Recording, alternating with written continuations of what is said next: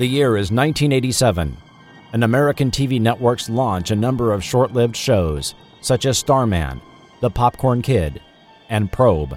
In a fit of midlife nostalgia and an effort to remind the world of shows they have forgotten, lone podcast pilot Chris Cooling steps into the Forgotten TV studio 30 years later.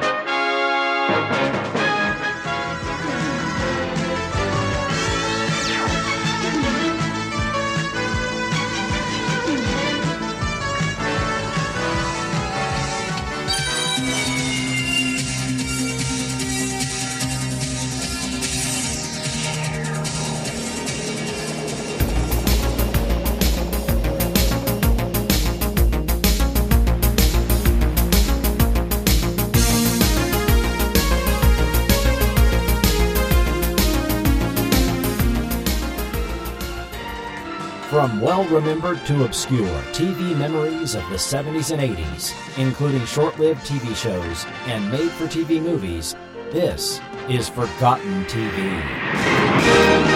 Welcome to Forgotten TV. I am your host, Chris Cooling. Just a reminder that Forgotten TV can now be heard on the Audible mobile app, available on iOS or Android devices, in addition to Stitcher, Podbean, and most major podcast platforms.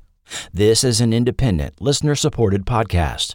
You can support Forgotten TV on Patreon or PayPal and become a producer of the show. All the ways to support are right here in the show notes, or easily seen at forgotten.tv. This episode of Forgotten TV was brought to you by executive producers Joshua Driscoll, Will Welton, and Doc Pinko. The DVD used was provided by listener Kenneth Taylor. Thanks to all for your support of Forgotten TV.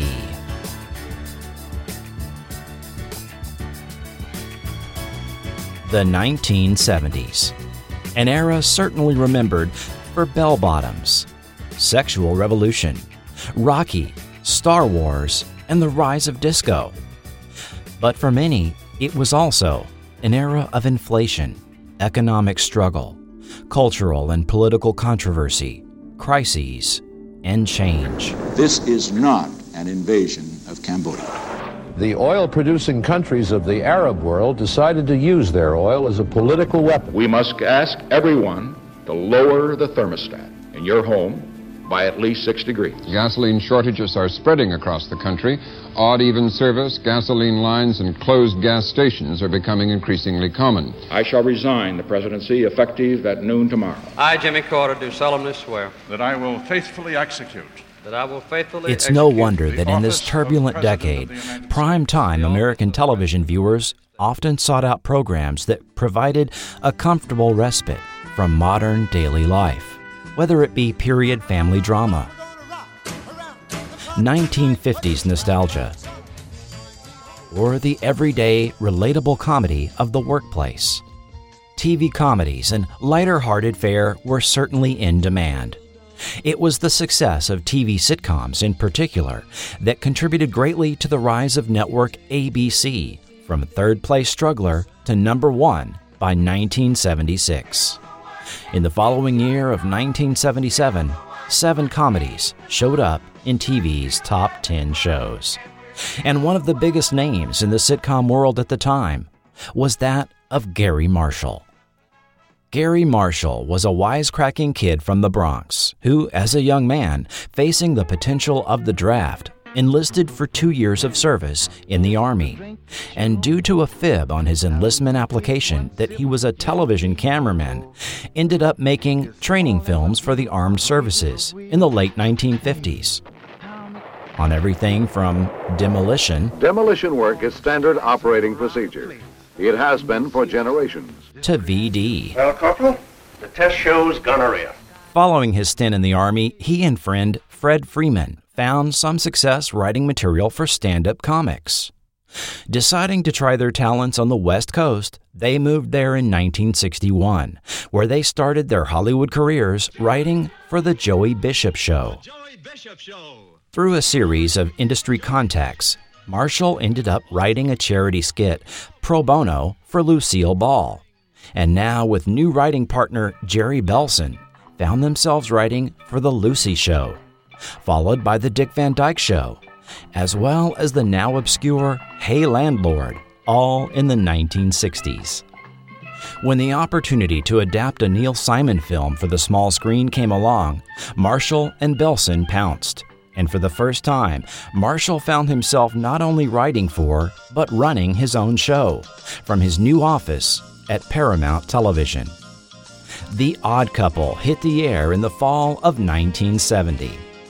The success of this series led Paramount and ABC to give Marshall the opportunity to create another TV comedy based on a segment he had written for Love American Style, originally titled Love and the Television Set.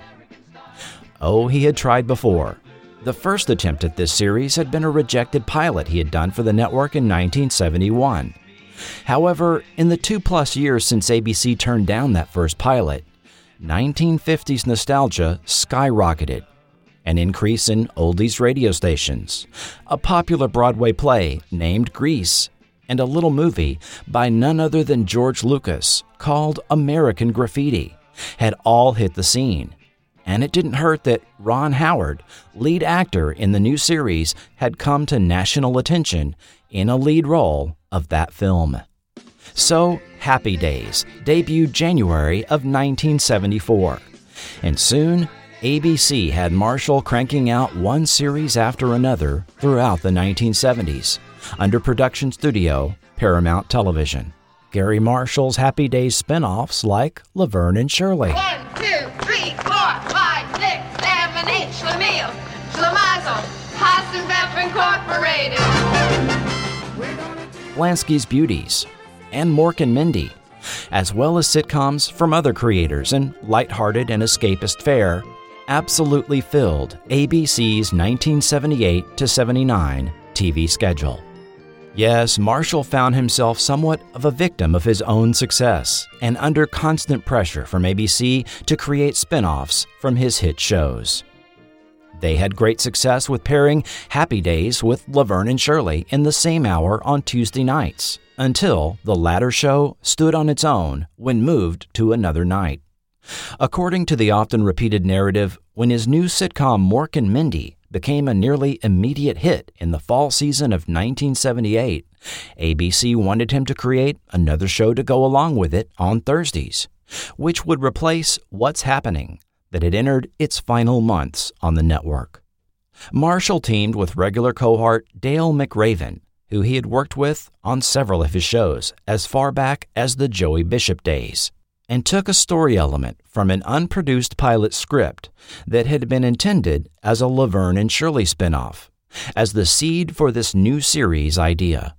The story on what that unproduced series was, we'll talk about later in Behind the Scenes. Marshall's general concept for this new series was that of a modern Cinderella story, revolving around a coffee shop waitress. And for this new project, Marshall and McRaven would take more of a backseat and turn things over to Miller Milkus Productions, who employed several additional creative forces we will cover in full later, but especially writers Alan Eisenstock and Larry Mintz, who began work writing a series pilot and developing the concept into a series. However, Marshall had already selected the lead role. A young actress he had seen in Saturday Night Fever caught his attention, and he even waited for her availability when she initially passed due to another commitment. That actress was 24-year-old Donna Pescow, who would fill the role of coffee shop waitress Angie Falco. The story Eisenstock and Mintz wrote revolved around the wealthy Benson family and their reactions to family member Brad courting waitress Angie and the culture clash with her working-class family. A pilot was shot and screened for ABC, but was rejected by the network. One reason given for the failure of this initial pilot was they felt the male lead role had been miscast. As sometimes does happen in television, a second pilot was written, and all the roles were recast with the exception of Donna Pescow and one other actress. The story was slightly reworked to focus more on the family of the working-class Falcos, and especially on the character of Angie. Among the newly cast, 31-year-old Robert Hayes in the role of Brad Benson, a young doctor that comes from a family of wealth and position in Philadelphia, where the series would be set. Doris Roberts would be Angie's mother, Teresa Falco.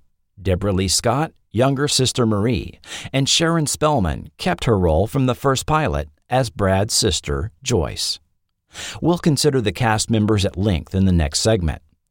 After ABC saw the second pilot, they ordered a half season of 12 episodes. In late November, the network started announcing mid-season replacement series that would start showing up in January. NBC, headed by new executive Fred Silverman, who had just jumped ship from ABC, announced Supertrain, Cliffhangers, and Mrs. Columbo among their mid-season offerings.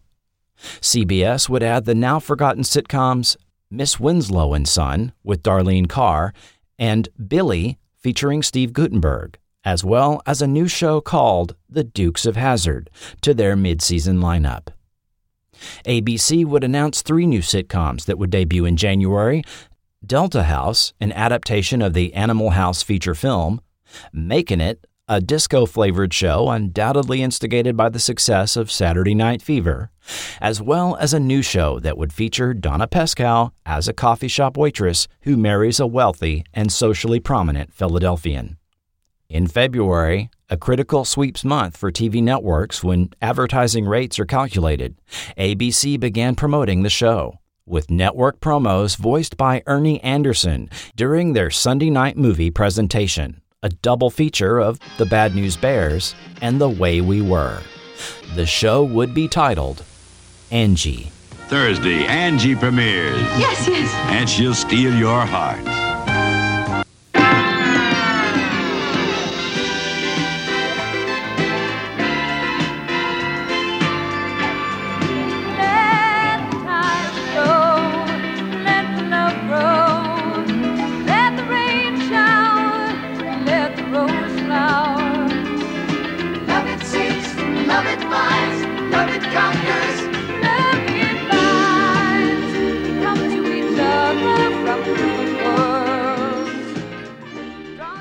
Angie premiered February 8, 1979, following Mork and Mindy, Against the Waltons on CBS, and the short-lived Little Women over on NBC. Now let's take a look through the series run, stopping at notable plot points, guest stars, and other tidbits. Episode 1, The Proposal, introduces us to Philadelphia coffee shop waitress Angie Falco and her potential suitor, pediatrician Brad Benson, who works in the medical center across the street. Well, is there a chance that you might want to go out with me tonight? You know, it's funny. You've been coming in here for the past couple of months, and every day I've been hoping you'd ask me out. And I just figured you couldn't afford it. So I was even thinking about asking you out. Why didn't you? Well, I didn't want you to think that I was pushy or hard up or desperate. You don't have to worry about that, Angie. I never would have thought that. Thanks. What time do you want me to pick you up? Angie comes from an Italian working-class family and lives with her mother, Teresa, who works at a newsstand, and younger sister, Marie. Hi, Angie. Marie, go to work. Stay for dinner. Take a sandwich. Angie and Brad begin officially dating and find they like each other a lot and may even be in love. But there's just one thing Brad hasn't shared with Angie. He comes from a family of wealth, and this threatens to break up the relationship. You know the term filthy rich? Yeah? Well, we're disgusting. However, the two end up expressing their love for each other, and at dinner that night, he proposes and she accepts, even though he's not Italian. This initial episode also introduces us to Brad's sister, Joyce. Tonight? Costume party? Yes. I'm going as Jackie Onassis. I hope she doesn't come as me. And Angie's friend, fellow waitress, Dee Dee. Oh, hi, Brad. Is Angie around? She's in the kitchen. She's a little upset. Yeah, I know. I've been calling all day, but she won't talk to me. Relax. I know Angie. She doesn't stay mad long. Deep down, she's a sweet, soft pussycat. Angie! In episode 2, Wedding Wings, Teresa tries to overcome her fear of flying to visit Brad's family and meet his father, played by longtime actor John Randolph. He played Dr. Hoagland on Lucan. Angie is introduced to Joyce, and viewers are introduced to niece Hillary. Angie, I'd like you to meet my sister, Joyce. Oh, how do you do, Joyce? This is my niece, Hillary. Hiya, Hillary, kid. So, you're the little girl who has stolen my brother's heart. Brad, we have to talk. Fast. Mommy, is this what you meant by a greasy dive? We also see the recurring gag of the 6-foot Mr. Benson picking up 5'1" Angie whenever he greets her. In The Elopement, endless meddling by family caused Brad and Angie to decide to elope. Their car is stolen and are married by the sheriff, who also happens to be the justice of the peace. In The Morning After, Angie and Brad struggle to tell their families they eloped, arrange a meeting between the Benson and the Falcos, and neither side takes the news well. We're trying to say, Mize, we're already married. We eloped. Isn't that wonderful? No, not wonderful. I should describe it as sleazy, tawdry, sneaky, shoddy, furtive, bizarre, tacky. But hardly wonderful. Mommy? Hush, child. Never interrupt Mummy while she's making a scene. In episode 5, The Adjustment, Angie adjusts to married life, which includes quitting her job at the coffee shop and hiring a maid, while Sister Marie takes her place at the coffee shop.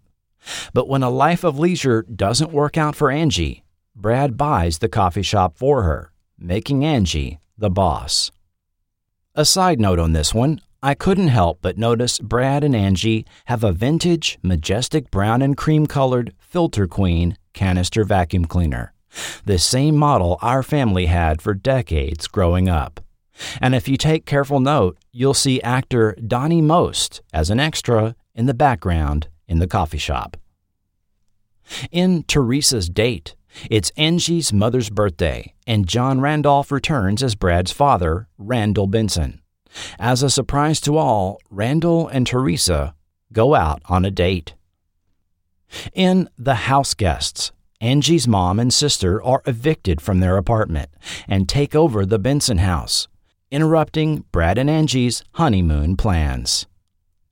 Episode 8, The Opportunity, has Angie's incompetent sister Marie looking for work, and Brad, needing a new receptionist, is put in the difficult position of having to offer her the job. In Joyce's Job, Brad's stuck-up sister Joyce's ex-husband is broke, and she is forced to get a job instead of depending on alimony, and she starts working in a dive bar as a singer, and the whole gang is there for moral support. John Randolph returns in his recurring role. Character actors Richard Caron and Nedra Volz also appear. The 6'1" Caron was a regular on 70s and 80s TV and film with his trademark frizzy hair, mustache, and chest hair. Nedra Volz started acting on film at age 65 and owned the little old lady character throughout the rest of her life with her roles on Alice, Different Strokes, The Dukes of Hazzard, The Fall Guy, and so on.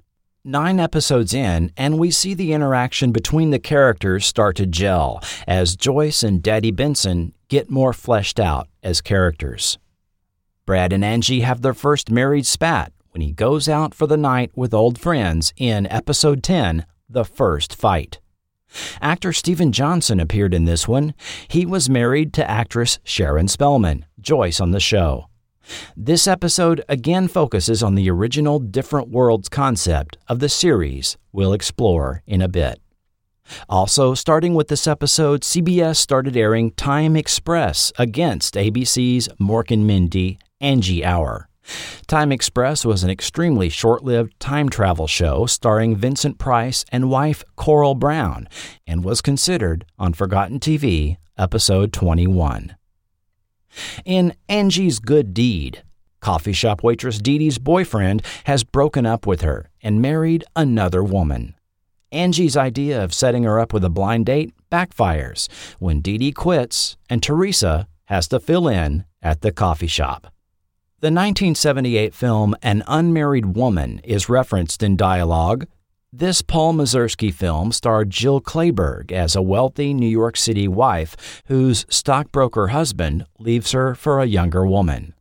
The film was nominated for a couple of Oscars and was included in AFI's 100 Years, 100 Cheers list of America's most inspiring movies.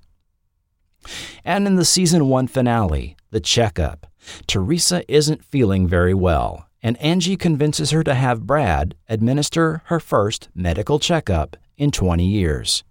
But her health issues take back seat to the news that Marie becomes engaged. Following Mork and Mindy on Thursdays, Angie was a hit for ABC, ranking the 5th most popular series of the 1978 to 79 TV season, with a 26.7 Nielsen rating. It was thus a no-brainer that it was renewed with a full season 24-episode order for the fall of 1979. Angie was specifically called out along with Mork in new fall network promos.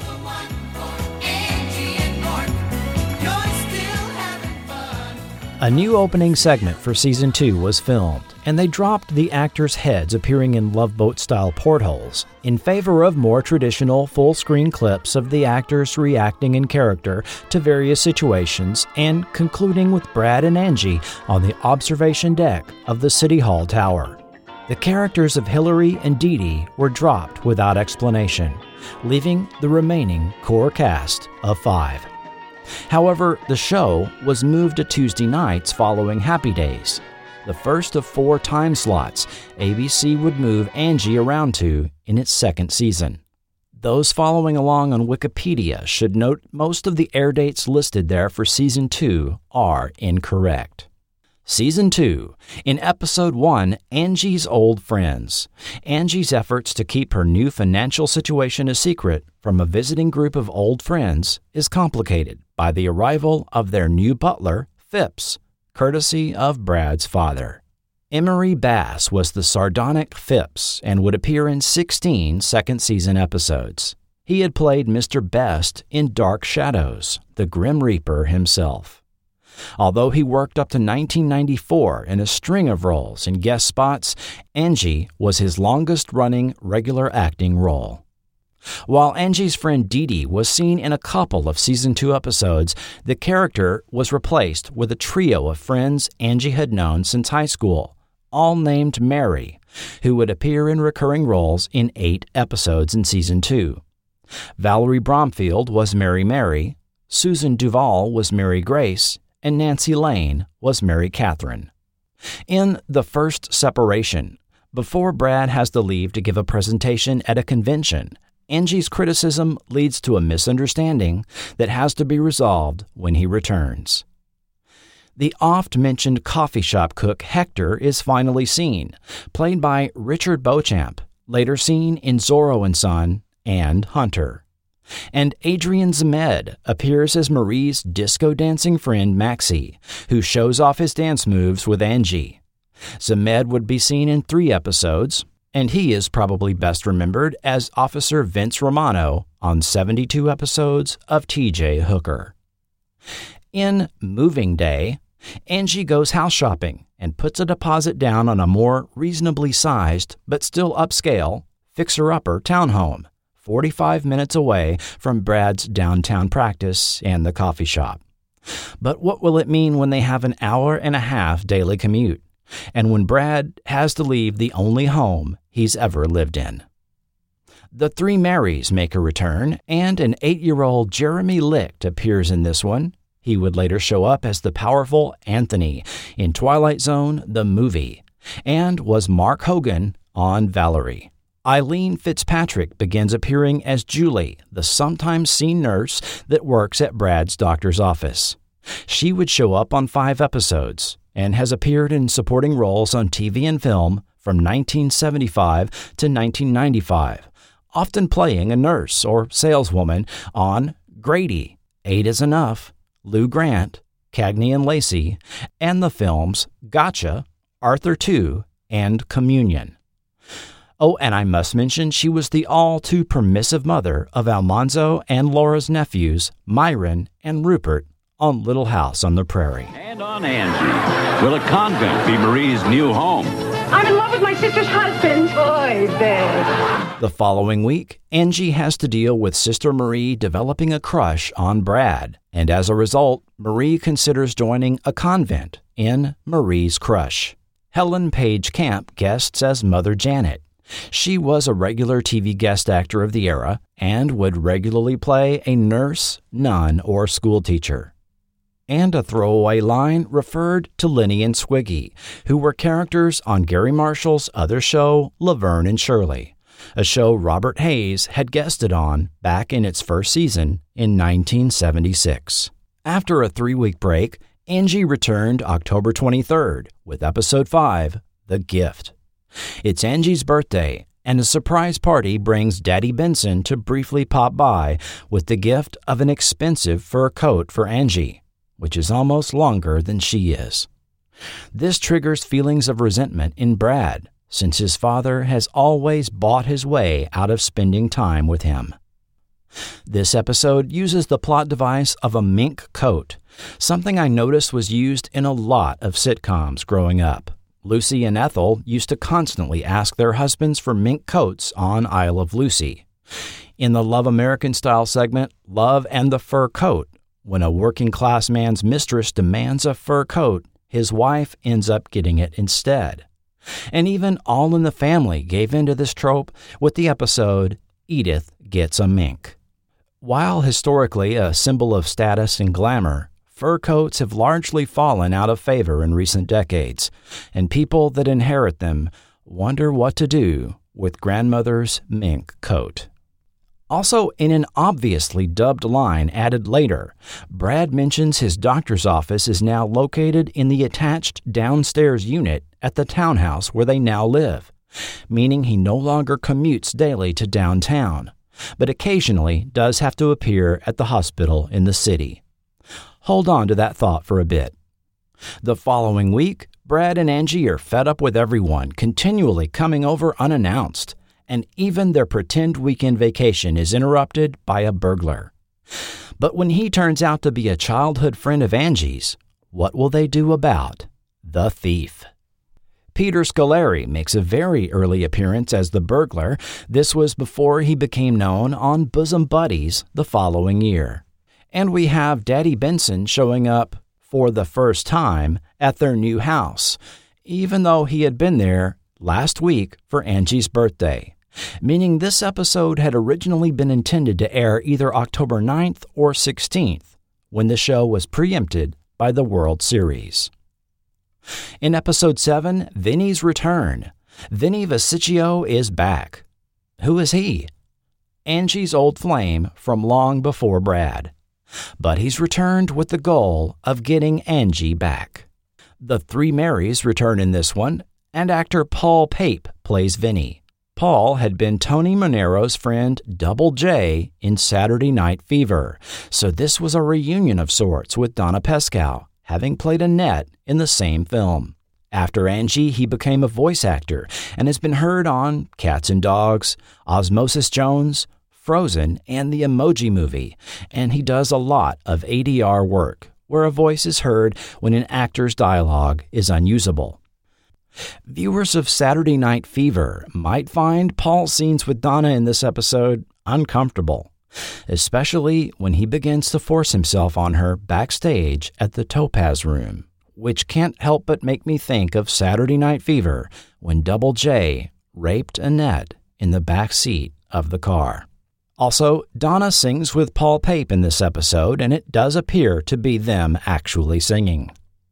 Episode 8 finally gives us the oft-mentioned Uncle Cheech in the form of Danny DeVito as Angie's obnoxious uncle who comes to stay with Teresa and Marie following his divorce and gallbladder surgery. However, the loudmouth, cigar-smoking, practical joking Cheech overstays his welcome, and he decides to move in with Brad and Angie. Danny DeVito seems like he's doing a variation on his character Louis De Palma from Taxi, which was filming on a nearby soundstage at Paramount Television and in its second season. Donna Pescow recalls working with Danny DeVito on this episode. He played this really hysterical character who was a practical joker and drove the other characters crazy. It was free rein for Danny to go nuts. It was sort of that blue-collar, Italian, annoying uncle. Wonderful.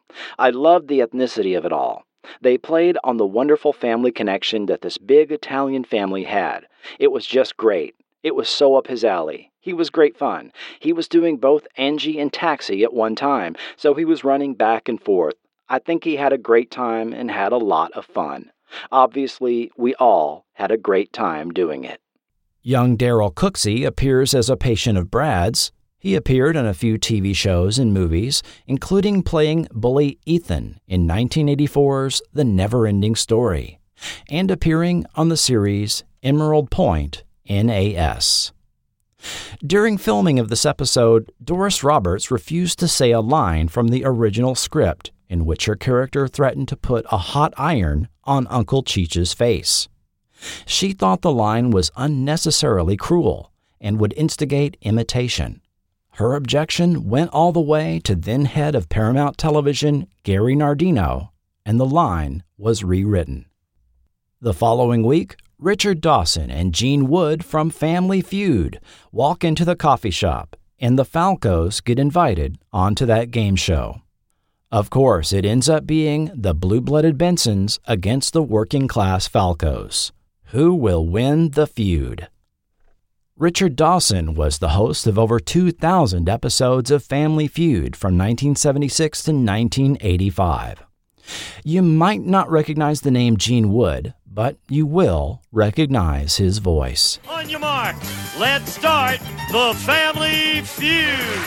Now, Family Feud wasn't produced by Paramount, but it was co-produced and aired on ABC, the same network Angie aired on, and this served as a fun cross-promotion.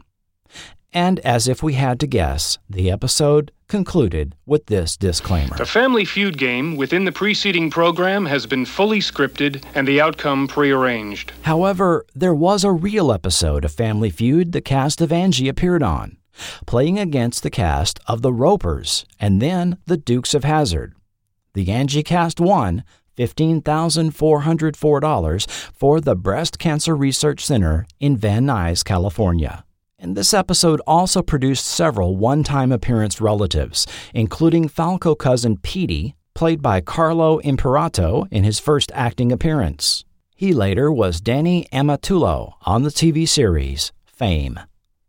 In episode 10, Harvey's Mother, while Angie is very busy dealing with a dieting Teresa and her friends, an attractive divorced mother becomes interested in Brad and keeps making unnecessary appointments with him.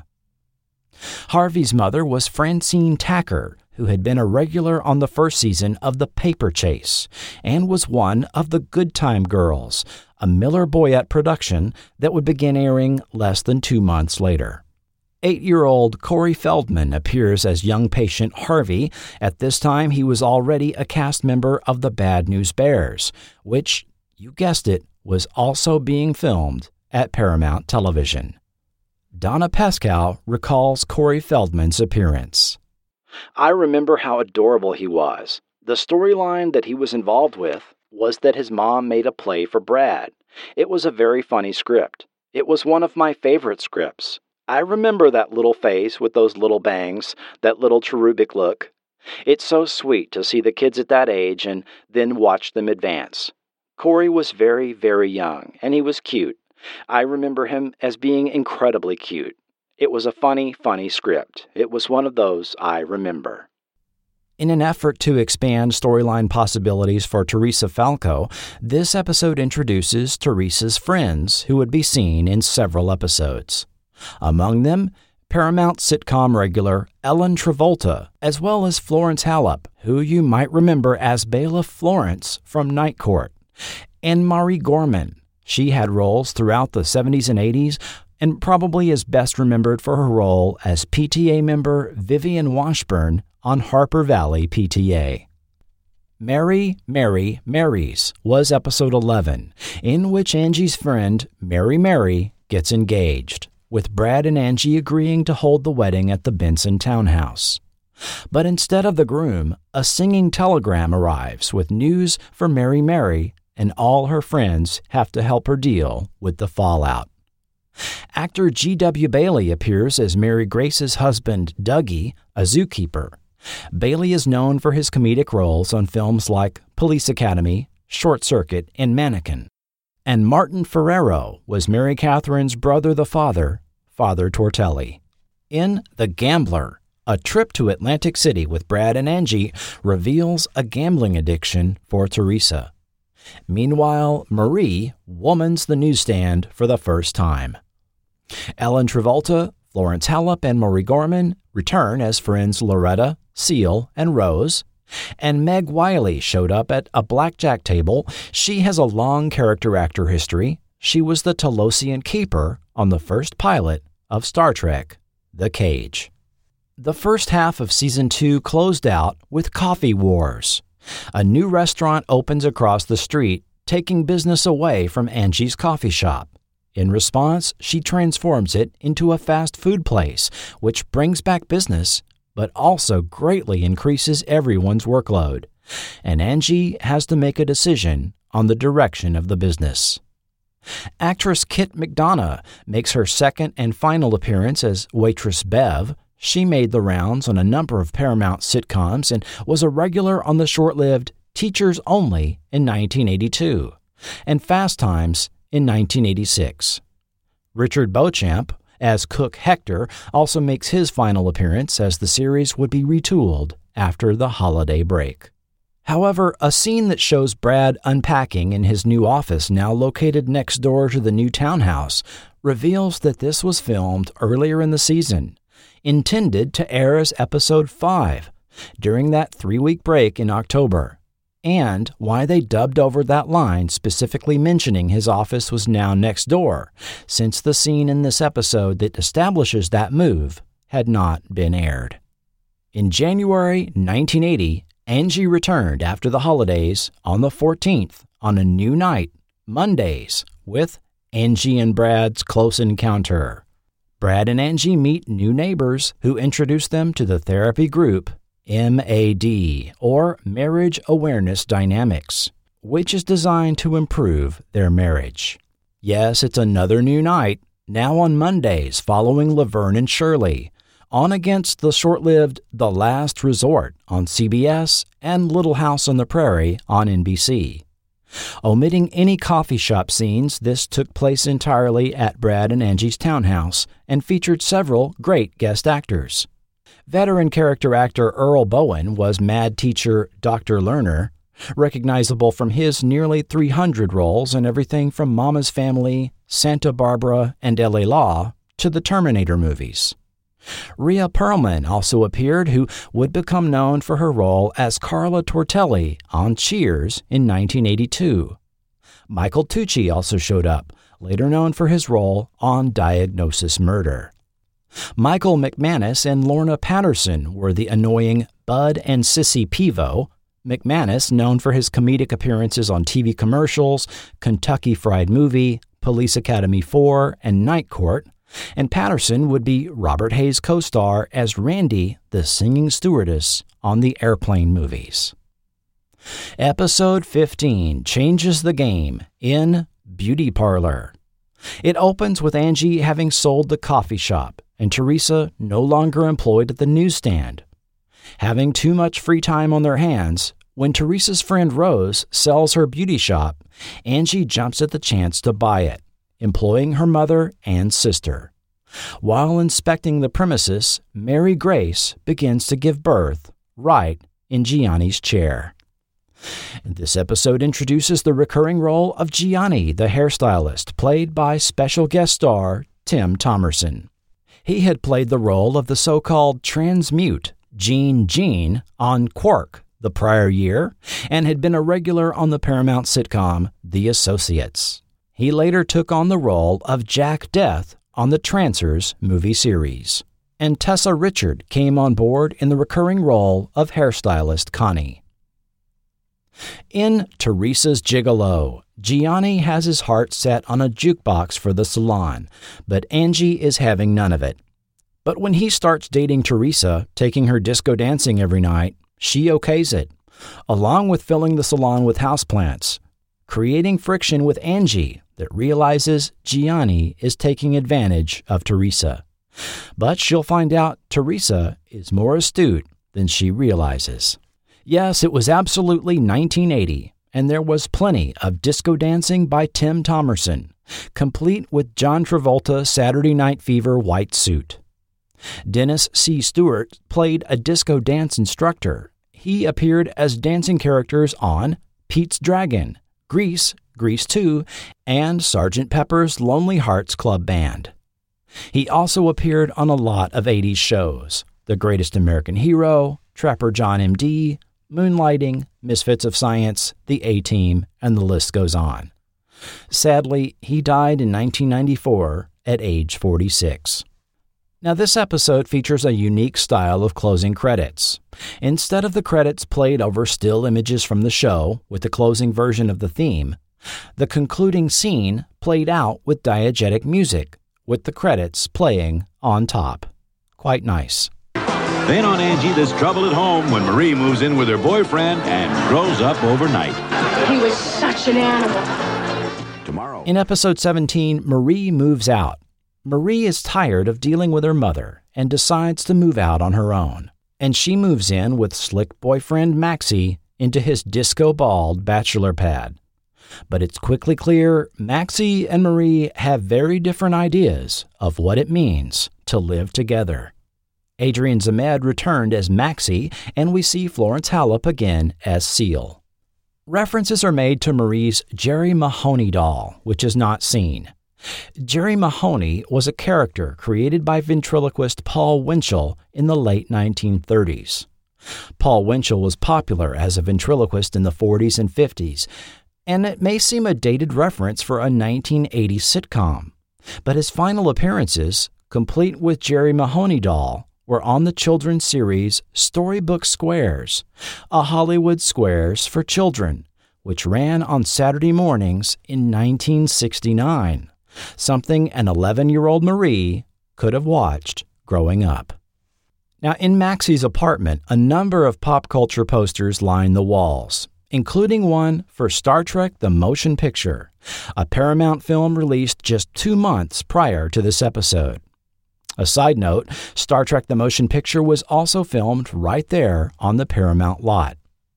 Allison Martino, who runs the Vintage Los Angeles Facebook page, recalls visiting the set of the motion picture and seeing Robert Wise direct William Shatner and Leonard Nimoy in a scene after visiting the Happy Days, Laverne and Shirley, and Little House on the Prairie sound stages, all on the same day in 1979.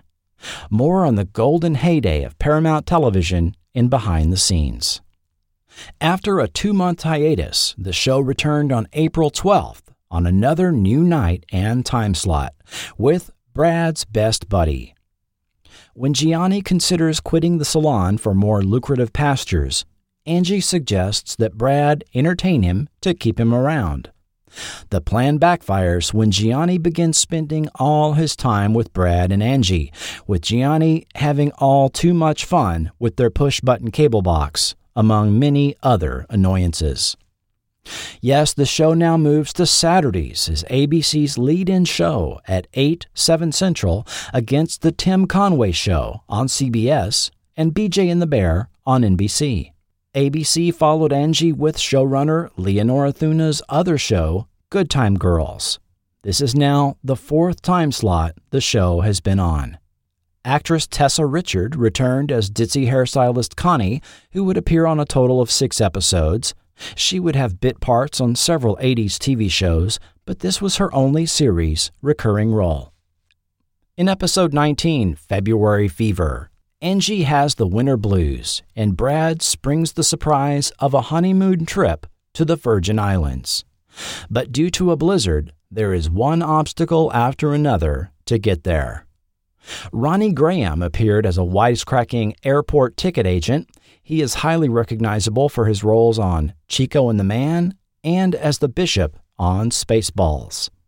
In The President's Coming, Daddy Benson is back, inviting the president to dinner at Brad and Angie's, making quite the conundrum for the couple when they can't make it to Teresa's dinner or tell her why for security reasons.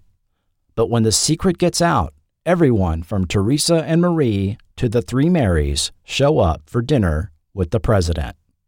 Following this episode, Angie is officially canceled by ABC, along with The Ropers, Galactica 1980, and Good Time Girls.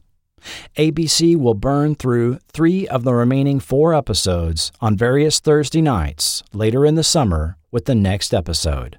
Episode 21, The Kid Down the Block, which didn't air until July 31st. A 9-year-old boy wanders into the doctor's office alone, complaining about generic symptoms. It turns out the boy doesn't want to perform in a school play, which his guardian, his uncle, is insistent that he does. Brad's concern over the boy, Matthew, gets him personally involved in a confrontation with the boy's uncle. Young Mino Pelusi stars as Matthew. He was currently a regular on Paramount's sitcom The Bad News Bears and already had a dozen or so TV guest appearances starting at age 7. The talented Mino later starred in the time-traveling adventure series Voyagers. Mino's character of Matthew was set up with the likelihood of being a recurring character on the now ill-fated show. Michael Delano was the boy's uncle. The character actor had a lot of appearances, which include recurring roles on Rhoda, Supertrain, Flamingo Road, The A-Team, Hill Street Blues, and others. Episode 22, Friends in Need, aired the following Thursday night, where Brad and Angie go out of their way to help the 3 Marys get through their respective problems. The episode establishes nun Mary Catherine opening a daycare center, employing friend Mary Grace. Meanwhile, Mary is struggling to get a promotion at the dime store, and Mary Grace leaves her husband in a spat over her working at the daycare center. This episode was very likely what's called a backdoor pilot for a potential series with the 3 Marys, setting them up in the new situation, running a daycare center, and showcasing the talents of the 3 actresses with some pretty good physical comedy by Valerie Bromfield and singing from Nancy Lane. I'll go more into this later. Martin Ferrero returns as Father Ortelli, but G.W. Bailey did not return as Mary Grace's husband Dougie, as comedy actor Michael McManus stepped into the role. A month later, ABC airs Angie and Joyce Go to Jail. In a series of flashbacks, the tale of how Angie and Joyce were arrested for shoplifting is told. The story takes place back in the coffee shop days and revolved around Angie and Joyce giving 2 ladies of the evening an opportunity to work as waitresses. This episode was the last one that aired during the original series run, as the now-canceled series comes full circle, airing back on Thursday night in its original time slot after Mork and Mindy. This one was also directed by Doris Roberts, and this was her only such effort. TV character actresses Jane Daly and Eileen Graff appear as Beth and Debbie, the ladies of the evening. The final episode, number 24 of Season 2, Angie and the Doctor, went unaired and was not seen until the series was rerun weekday mornings at 10 a.m. Central on ABC Daytime in the summer of 1985. When Brad injures his back and cannot run his practice, Angie and Brad are surprised when his temporary replacement is a young, attractive female doctor. Initially put off by this, Angie warms to her when she finds out she is also from South Philly. Shelley Smith was the attractive Dr. Walker. She was currently starring in the Paramount sitcom The Associates. She also appeared on episodes of The Phoenix, Heart to Heart, Tales of the Gold Monkey, as well as The Love Boat and Fantasy Island. Patricia Alice Albrecht appeared as hairstylist Connie's daughter, who gets a makeover.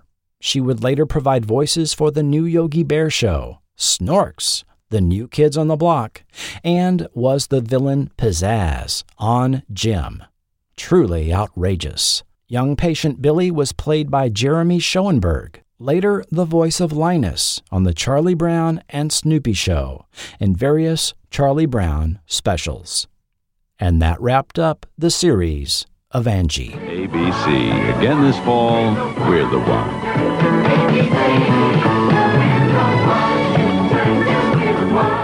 Superstars are in the spotlight. KTEL's spectacular new album of original hits, Original Superstars. Alicia Bridges,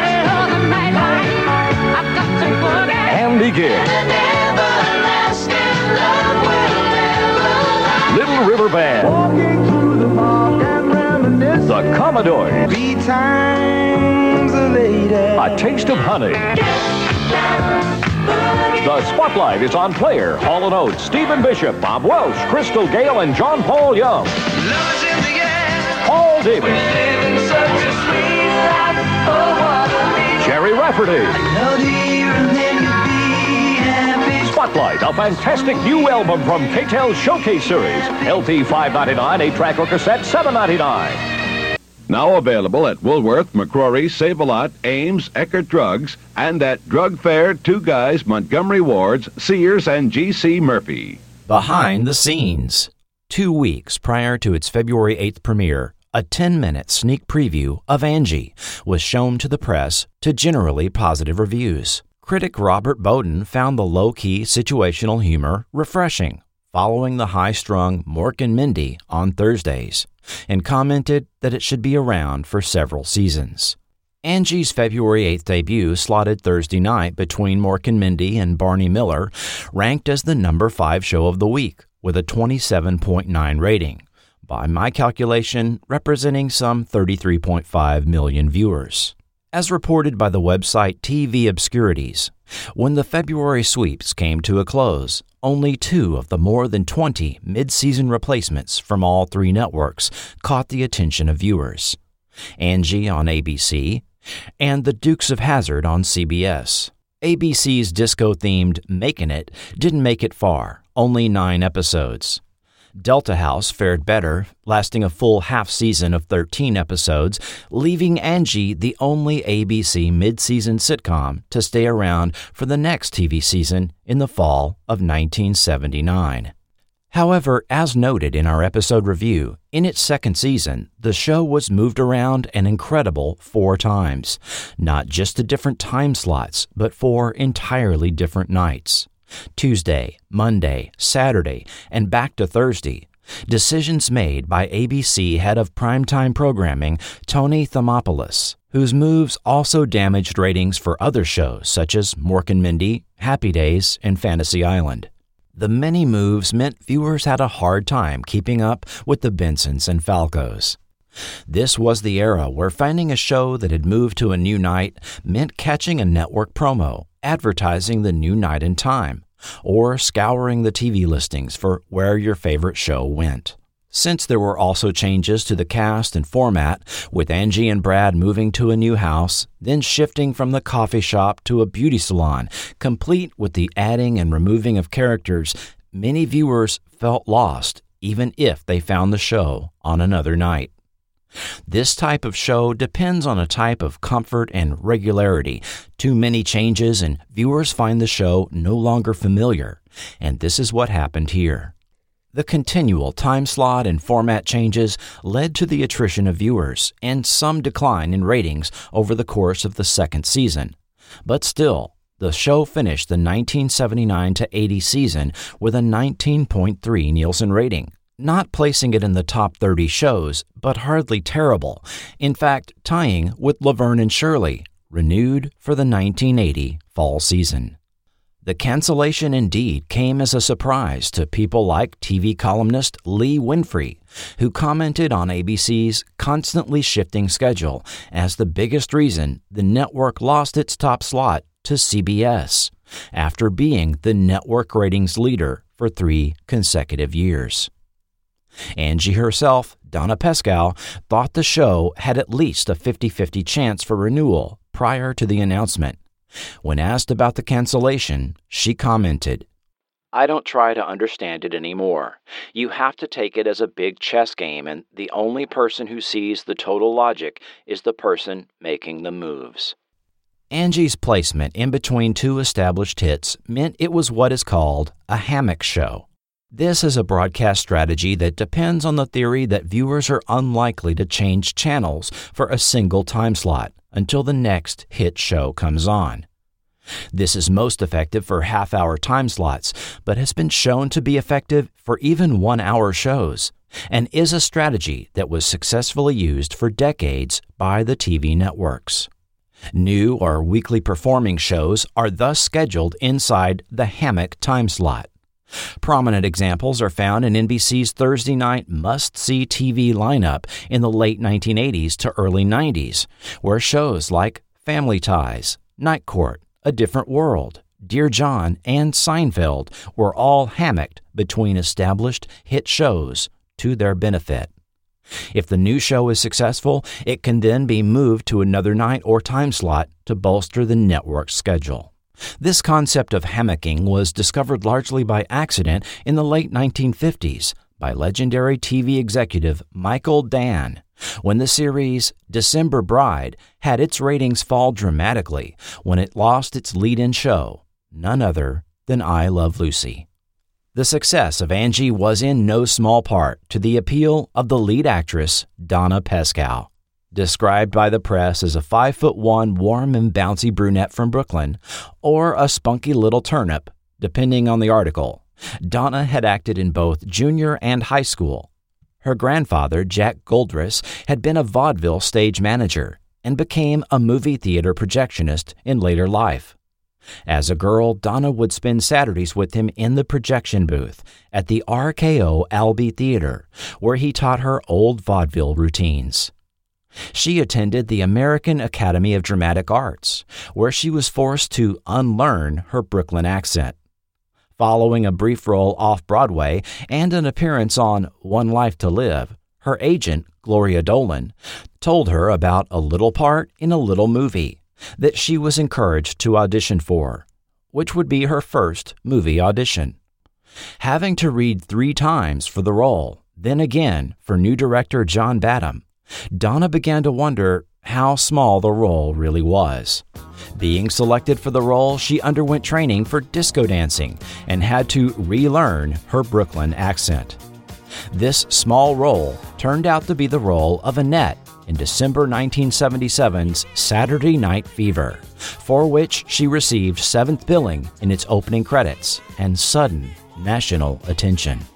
After I did Fever, I got letters from girls who said they had cut their hair like mine and were wearing the same clothes. That scared me. I realized I had a certain responsibility. I'd hate to think that kids were doing certain things because Annette did them. Her grandfather lived long enough to see her movie success.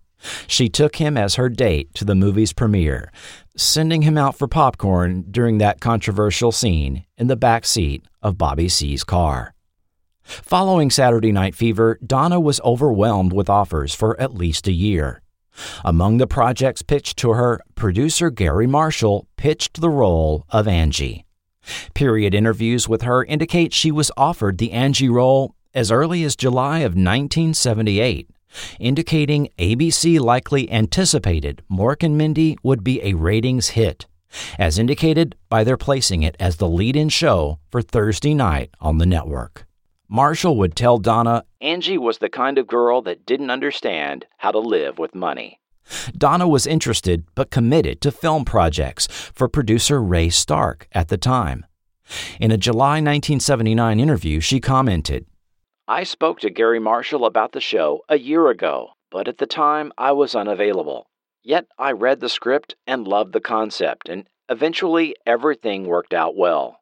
I'm really surprised everything happened so fast.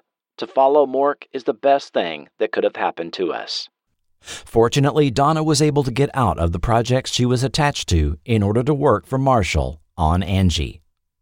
Now the lead on a primetime TV series, she found herself on the covers of TV Guide, People magazine, as well as the covers of numerous local newspaper TV pullouts, and found herself being recognized in public even more than before. When the show first went on the air, people would call out, "Angie," and I'd keep on walking. I didn't know it was me they were hailing. Now I stop and I have the nicest encounters with people. Regarding her appearance on the cover of People magazine at the time, Donna recalls an encounter with then-president of Paramount Television, Gary Nardino. "I remember when I was on the cover of People magazine during one of the seasons, Gary Nardino wouldn't let anyone tell me until he came to the soundstage and told me. When the thing came out, he had a copy framed for my mother. It was kind of a homey, sweet, very unusual time." In 1979, Donna was nominated for a Golden Globe for her performance as Angie Falco, and she received a People's Choice nomination for Favorite Actress in a Comedy Series. Robert Hayes grew up a military brat from Bethesda, Maryland, and got used to new locations as his father in the Marine Corps was stationed in one place after another around the world. When his family settled in San Diego, Hayes attended Grossmont College there with interests in karate, track and field, and acting. Transferring to San Diego State, he joined the Actors Guild that performed at the Old Globe Theater, performing there for 5 years. Working side jobs in photography and janitorial work, he was living in a 1966 VW van he called Buster, a van he incredibly still owns, by the way. When legendary casting executive Eddie Foy III saw him in a performance and cast him in an episode of ABC's Harry O, then filming in San Diego. This led to walk-on roles on The Rockford Files, Marcus Welby, and so on. In March 1976, he appeared on a very early episode of the Gary Marshall series, Laverne and Shirley, called Dating Slump. Although they didn't have any scenes together, a 25-year-old, nearly unrecognizable Mark Harmon also appeared in the episode, which was one of his very first acting roles. Hold on to that thought. Hayes played a bus driver that was Laverne's date, a one-off character on the show, but this, of course, brought him to the attention of producer Gary Marshall. Hayes later appeared as a young Air Force corporal on a 1977 Wonder Woman, appearing alongside a young Deborah Winger as Wonder Woman's sister, Drusilla, in an episode that is a fan favorite.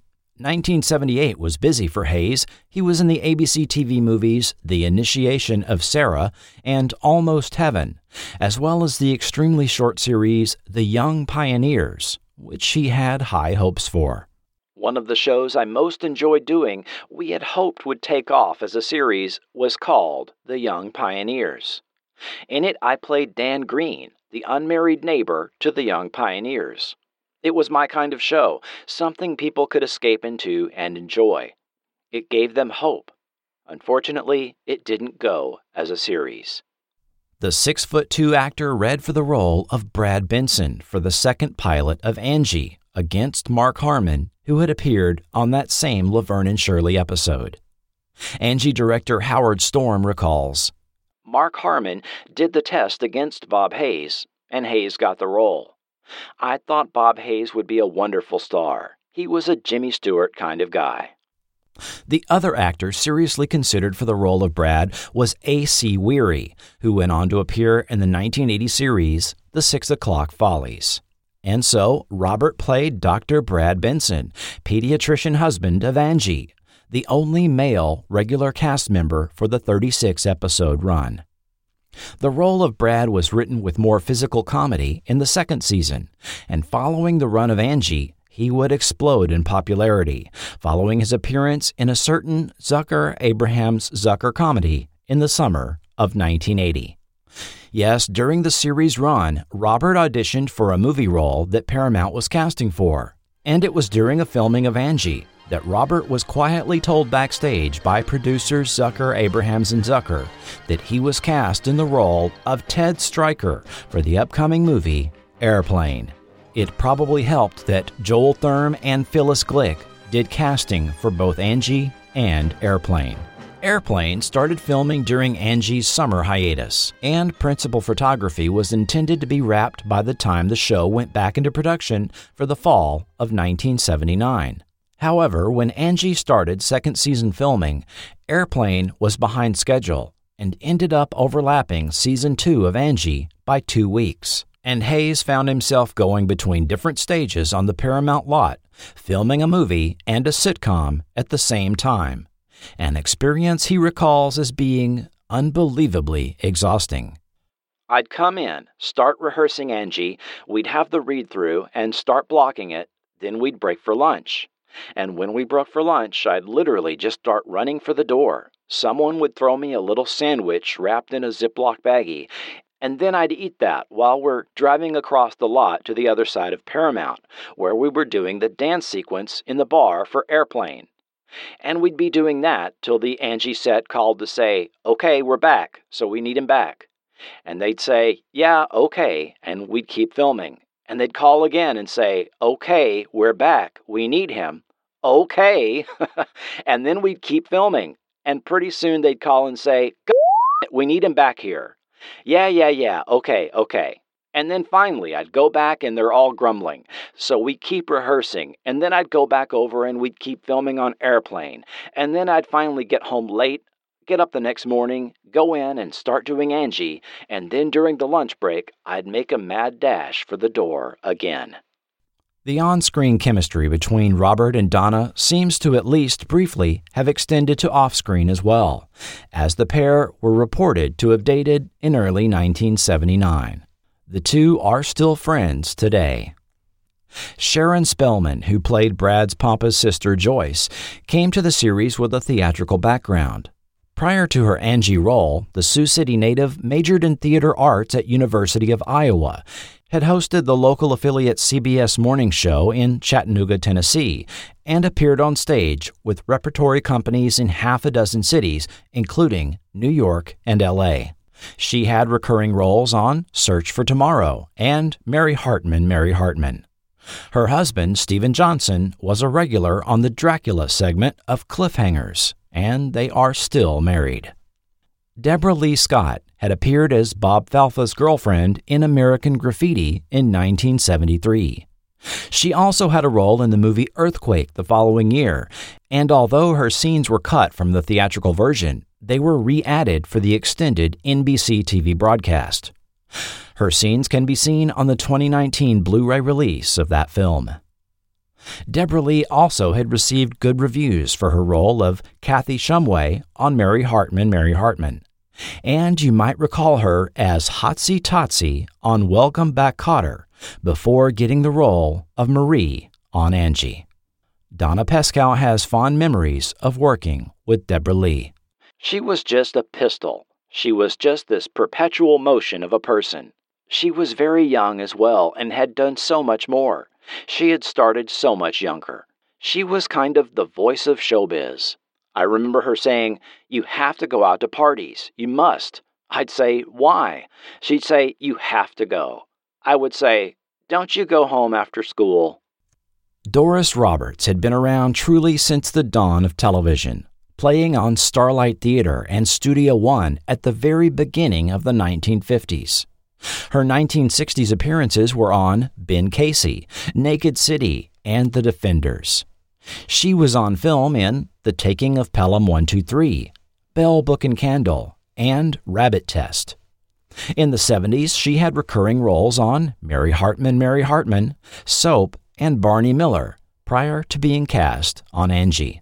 Donna Pescow got along well with her on-screen mother. Doris will always be the pro that you look forward to take as your lead. She's just so incredibly smart and inventive and talented. She loves what she does so much that it's contagious. For me, Doris was a friend who understood. I would occasionally need a little advice on the industry because I just didn't know the world that well. She was really wonderful about advising and also keeping things running on a normal level, even when Angie got incredibly successful. And I would get kind of nervous about that. I learned a huge amount from her just by watching her work. I loved when she had scenes and we could play off each other because those were just gold. 10-year-old Tammy Lauren was pretty new to the acting scene. She had appeared on an episode of Fantasy Island prior to being cast as Brad Benson's niece and Joyce's daughter, Hillary. But not even Sharon Spellman, her on-screen TV mother, could answer how the youngster got third billing on the show in the first season. However, Spellman did have fond memories of working with Tammy, as she told Forgotten TV. Ah, Tammy Lauren. Tammy was wonderful to work with, even as a little girl. She and I had a sweet reunion in 1987 when we were both in The Stepford Children. But what was the producers thinking when they gave her third billing? That always puzzled the rest of us. I don't remember why she didn't appear in the second season. Yes, inexplicably, the character of Hillary was dropped in Season 2 as the series was helmed by new producers and went in new story directions. John Randolph had been a stage actor that made his film debut in a small role on 1948's The Naked City. However, his social activism in the 1940s and 50s caused him and his wife to be called to testify before the House Un-American Activities Committee in 1955, and he ended up being blacklisted from Hollywood films during the McCarthy era. In 1966, John Frankenheimer broke the blacklisting when he cast Randolph in the Rock Hudson film Seconds. He quickly became a familiar face on TV on The Defenders, The Bold Ones, Night Gallery, Bonanza, and Mannix. Forgotten TV listeners will recognize him as the friendly Dr. Hoagland from the series Lucan. The introduction of the Three Marys in Season 2 provided additional comedic support for the show. The supporting character trio of three friends all named Mary, played by Valerie Bromfield, Susan Duvall, and Nancy Lane, proved to be popular with the live audience, and newspaper articles claimed ABC quickly produced a pilot with the Three Marys for a potential spin-off series. Finding no information on this unsold TV pilot on IMDb or in Lee Goldberg's reference guide, Lee suggested they were referring to an existing Angie episode used as a backdoor pilot. This may indeed have been what happened. A backdoor pilot is when an episode of an existing series heavily focuses on adjacent characters with an eye to spin off a new series with those characters. This way, it airs as an episode of and is worked into the budget of the existing series, whether or not the proposed series is ever launched. For example, the Assignment Earth episode of Star Trek featured new character Gary Seven in then-present-day 1968 Earth.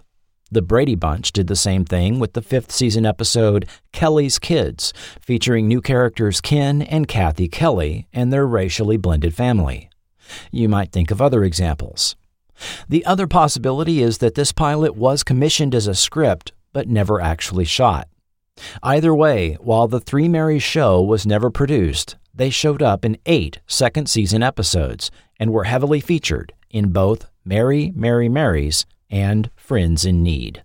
Nancy Lane, who played Peppery Nunn's sister Mary Catherine, had toured in the national company of a chorus line, where the audience was more focused on the women's legs than their faces, and she originally worried about the appearance of her nose, which perhaps didn't meet traditional standards of beauty for television. She actually thought of getting a nose job during her days on Rhoda, but star Valerie Harper would have none of it, telling her, "Nancy, don't you dare." Nancy Lane later mused, All you see is my nose. I don't see any woman with a long nose on television. I might as well be the first. Following Angie, Lane wrote episodes of Taxi and The Love Boat and was a regular on the short-lived series The Duck Factory. Following her showbiz career, she married and had 3 kids. I am very mommy-oriented, said Lane in a 1995 interview. I'm the star in my family, and that's pretty important to me. You can see Nancy Lane in a July 2020 episode of the web series Stars in the House, celebrating a Chorus Line reunion. Canadian actress Valerie Bromfield was Mary Mary. She was no newcomer to comedy. She started her career teaming with Dan Aykroyd, and together they joined the first Toronto company of The Second City as original players. She also appeared on the very first episode of Saturday Night Live, before being cast as semi-regular on Angie. She next was seen in the Western comedy Best of the West with Joel Higgins and Voyagers with Mino Pellucci. She was famously hit in the face with a meat cleaver in 1993's Needful Things and had a recurring role on Grace Under Fire. Bromfield also served as a story editor on Angie's second season and as a writer on The Rosie O'Donnell Show. Susan Duvall was the pregnant Mary Grace, well, until she had her baby at the beauty salon. Also credited as Tootsie Duvall, she later played a character named Angie on The Greatest American Hero. She's appeared in local television productions in the Baltimore market and has been seen in the John Waters films Serial Mom, Pecker, and A Dirty Shame. And she was seen in episodes of HBO's The Wire. She later taught acting at Towson State University in Maryland. Kit McDonough played coffee shop waitress Bev in 2 episodes filmed early in Season 2 prior to the series' beauty shop direction change. She had been a semi-regular extra on Happy Days, as well as several Paramount sitcoms. She was likely intended to have more appearances as a recurring character, but life had other plans. Ms. McDonough shared her memories revolving around her brief Angie role with Forgotten TV. Sadly, when I was hired, my father had just suffered a heart attack and was hospitalized. That first week, I was driving from the studio to the hospital near our home in Laguna Beach. I must have made several trips home that first week, always returning on time to the studio the next day. But I kept things quiet and to myself. Something striking about that time for me is that as I would take my old red VW Bug into a gas station to fill her up for the 2-hour drive south, it was the era of gas rationing. In order to get gas, it would depend if you had an odd or even license plate number. Not paying attention and waiting in long lines, nervously anxious to get my turn at the pump, I was turned away by an employee because my license plate wasn't the right odd or even number, and I was on the wrong day. The owner made me drive away. I remember crying and trying to tell him I needed to get to my father, but he said, "Leave." In a long-about way, I walked to the Bank of America, leaving my car in a different gas station, told by the owners if I had cash, I could get gas. I walked back down Santa Monica Boulevard and gave the cash to these nefarious-looking men and filled up. I believe it was my second episode on Angie, when my mother found me on the set and said my father had died. From the beginning, what should have been such a celebration for me to be cast in an ongoing TV show with wonderful people became the saddest, confusing, heartbreaking time for me. My heart had not been in my work, and I think the producers could tell I was distracted. And I even think the director told me something like, "You're not funny. You used to be funny." I told the producers that my father had just died, and not a kinder, more gracious set of bosses ever existed. They offered me a car to get to Laguna. I said, no, that's okay. They let me walk away, midweek, midday, and they were genuinely concerned. I don't remember anybody's name, but I left the show and buried my father on my 30th birthday. Kit McDonough was later on the cast of Teachers Only and Fast Times, both high school-centric sitcoms, and she made about 30 more appearances on TV and film, including 1993's Homeward Bound: The Incredible Journey, also featuring Angie's Robert Hayes. Following the 90s, she seemed to have largely left acting, making only occasional minor appearances since, and now appears to be a high school guidance counselor in the LA area. I'd like to thank her for her very personal experience she has shared with us. As mentioned earlier, Angie had 2 pilot episodes, which isn't nearly as rare or unprecedented as is put forth in the mythology of the original Star Trek. I've now come across several TV series that had more than 1 pilot. The first pilot featured actor John Corkus in the role of Brad Benson. Corkus appeared in about 20 films and TV episodes throughout the 1970s, such as Catch-22, The Day of the Dolphin, All in the Family, Maude, Starsky and Hutch, and Enos. Corkus just wasn't right for the role, according to writers Alan Eisenstock and Larry Mintz, and had simply been miscast, leaving producers to look for a different actor to play the part of Brad Benson. The first pilot had a fully produced theme song that was done by Dan Folliart and Howard Pearl, who later composed the familiar harmonica and saxophone theme for Roseanne. The pair are also credited for series music for Angie, scoring the background music heard during episodes as well as the closing credits, incorporating elements of the Charles Fox Norman Gimbel theme we'll discuss in a bit. Folliart and Pearl also did music for Bosom Buddies, Madam's Place, Joni Loves Chachi, Oh Madeline, and the short-lived Mary Tyler Moore vehicle Mary in 1985. After viewing the first pilot, which was never aired and remains unseen by the public, all the actors were let go and replaced, with the exception of Donna Pescow and Sharon Spellman, and a second pilot was authorized by ABC. Other actresses even read for the role of Angie, but none were seriously considered to replace Pescow in the lead role. Spellman's character of Brad's sister Joyce was softened, and with more emphasis to be placed on the Falco family, the character of Teresa Falco was added in the form of actress Doris Roberts. Robert Hayes and the remaining actors were cast, as we've already covered. IMDb Trivia claims one of the pilots, although it doesn't say which one, was shot in 1974, but this cannot be the case, as the show was specifically created to complement new hit Mork and Mindy on Thursday nights, which didn't air until the fall of 1978. As mentioned, Donna Pescow was chosen for the role after seeing her in 1977's Saturday Night Fever, and she was offered the Angie role in the summer of 1978. I mentioned that the first pilot of Angie loosely had its origins in a script that originally had been intended for a Laverne and Shirley spinoff. None other than Jerry Belson, Gary Marshall's old writing partner from the Lucy and Dick Van Dyke Show days, had written this pilot script prior to the production of Angie. The origins of this unproduced pilot script had its roots in Season 1 of Laverne and Shirley. Recall the dating slump episode Mark Harmon and Robert Hayes appeared in. In that episode, Shirley becomes reclusive and refuses to date after learning that Carmine has a new girlfriend. Eager to help out her friend, Laverne plans an evening out at a pool hall, only to have the two girls and their dates wind up in a barroom scuffle with a couple of tough guys and their girls, one of which threatens Laverne. You take the scrawny little shrimp.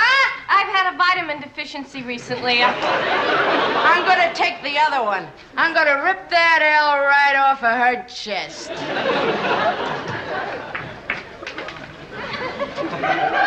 Touch my L, sweetie, and your teeth go to Peoria. This was actress Carol Ida White's debut on the series. Her unnamed character in this episode evolved into a recurring one that was revealed to be the high school nemesis of Penny Marshall's character, Laverne, named Big Rosie Greenbaum, a character that would start appearing at the beginning of Season 2, well known for calling Laverne a bimbo. The Big Rosie character would make almost a dozen appearances throughout the remainder of the series and is something of a fan favorite.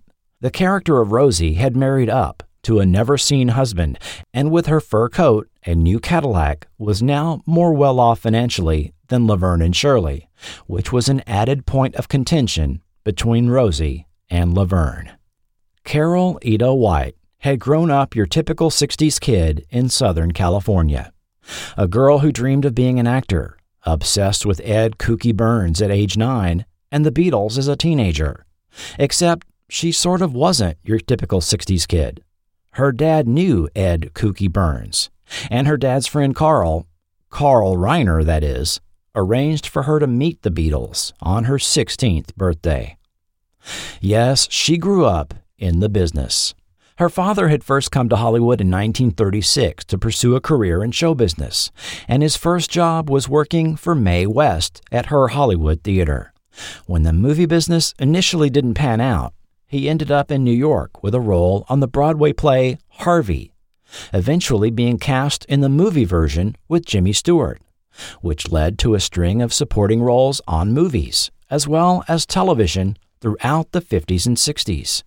Around 200 appearances, not the least of which were the Twilight Zone episodes Once Upon a Time and Cavender is Coming. If you're around my age, you will almost certainly recognize him as the face of the Maytag repairman for over 20 years, actor Jesse White. So even though Carol was brought up around show business, her father taught her to act as a professional around celebrity. At 9, when she busted out, "Kooky, lend me your comb," when she was introduced to Ed Burns, her father was mortified and corrected her. She quickly learned not to be in awe of celebrity when attending parties with Marlon Brando, Tony Curtis, or Paul Newman, or at least to keep it to herself. When she met the Beatles at age 16, she didn't even ask for autographs, but secretly collected their cigarette butts and drinking cups for her collection. When she was 20, Carol moved to New York and started working improv groups in the Village. A few years later, she came back to L.A. and joined the original Comedy Store Players on Sunset Boulevard when that venue first opened. It was there that Gary Marshall noticed her and gave her a spot on the TV movie Evil Roy Slade he was doing with Jerry Belson, thereby getting her Equity, SAG, and AFTRA affiliations and making her official. This led to appearances on Love American Style, The Odd Couple, and Laverne and Shirley, which brings us back to our story on the origins of Angie. I reached out to Carol Ida White, and in a Forgotten TV exclusive, she told me the story of a Big Rosie spinoff that never was. According to Carol White, upon her first appearance as Big Rosie in 1976, Fred Silverman, ABC executive at the time, told Gary Marshall to start developing a Big Rosie Laverne and Shirley spinoff. Marshall withheld this information from her for a couple of months and dragged his feet, getting a pilot written. White was later told by actor Phil Foster that Gary didn't want another Fonzie situation evolving on Laverne and Shirley, where a supporting character rivals the main characters, especially his sister, in popularity, creating the issues that come along with that. Indeed, there was already no shortage of behind-the-scenes drama to manage on the set of Laverne and Shirley. Cindy Williams famously walked off the set less than 2 months into the production of Season 1. At one Christmas, the writers handed out dartboards to the crew with Penny Marshall and Cindy Williams' pictures on them, and arguments between cast and crew members could often be heard on the next soundstage. Carol says the lead actresses were passive-aggressive at table reads on episodes that she appeared in, suggesting the script could be rewritten to give her fewer lines. Does Rosie really need to deliver those lines? Shirley could deliver those lines. As she recalls, instead of a Big Rosie spinoff being further developed, Gary and sister Penny Marshall decided to drop the Big Rosie character at the end of the second season, after 8 appearances by my count. But when the third season started up, offered her the chance to come back for less money and fewer appearances, which Carol declined. Penny Marshall then called Carol at home and personally asked her to come back at her regular salary. So Rosie made a single appearance early in Season 3 and no more until over 4 years later, when they brought her back one last time for a class reunion episode in Season 7, a final appearance of the character. So even though a Big Rosie pilot script had been written by Jerry Belson, it was never filmed or even shown to Carol for her to read. Carol also accounts that any fan mail that came for her was withheld, again, which she interprets as Gary and Penny Marshall keeping her in line as only a supporting character. This is where it gets a little murky. Jerry Belson's Big Rosie pilot script sat around undeveloped and unfilmed. At some point, Gary Marshall was asked to create a companion series to the upcoming Mork and Mindy, and we know he was pitching Donna Pescow a contemporary Cinderella story series concept during the summer of 1978, well ahead of the start of the fall TV season.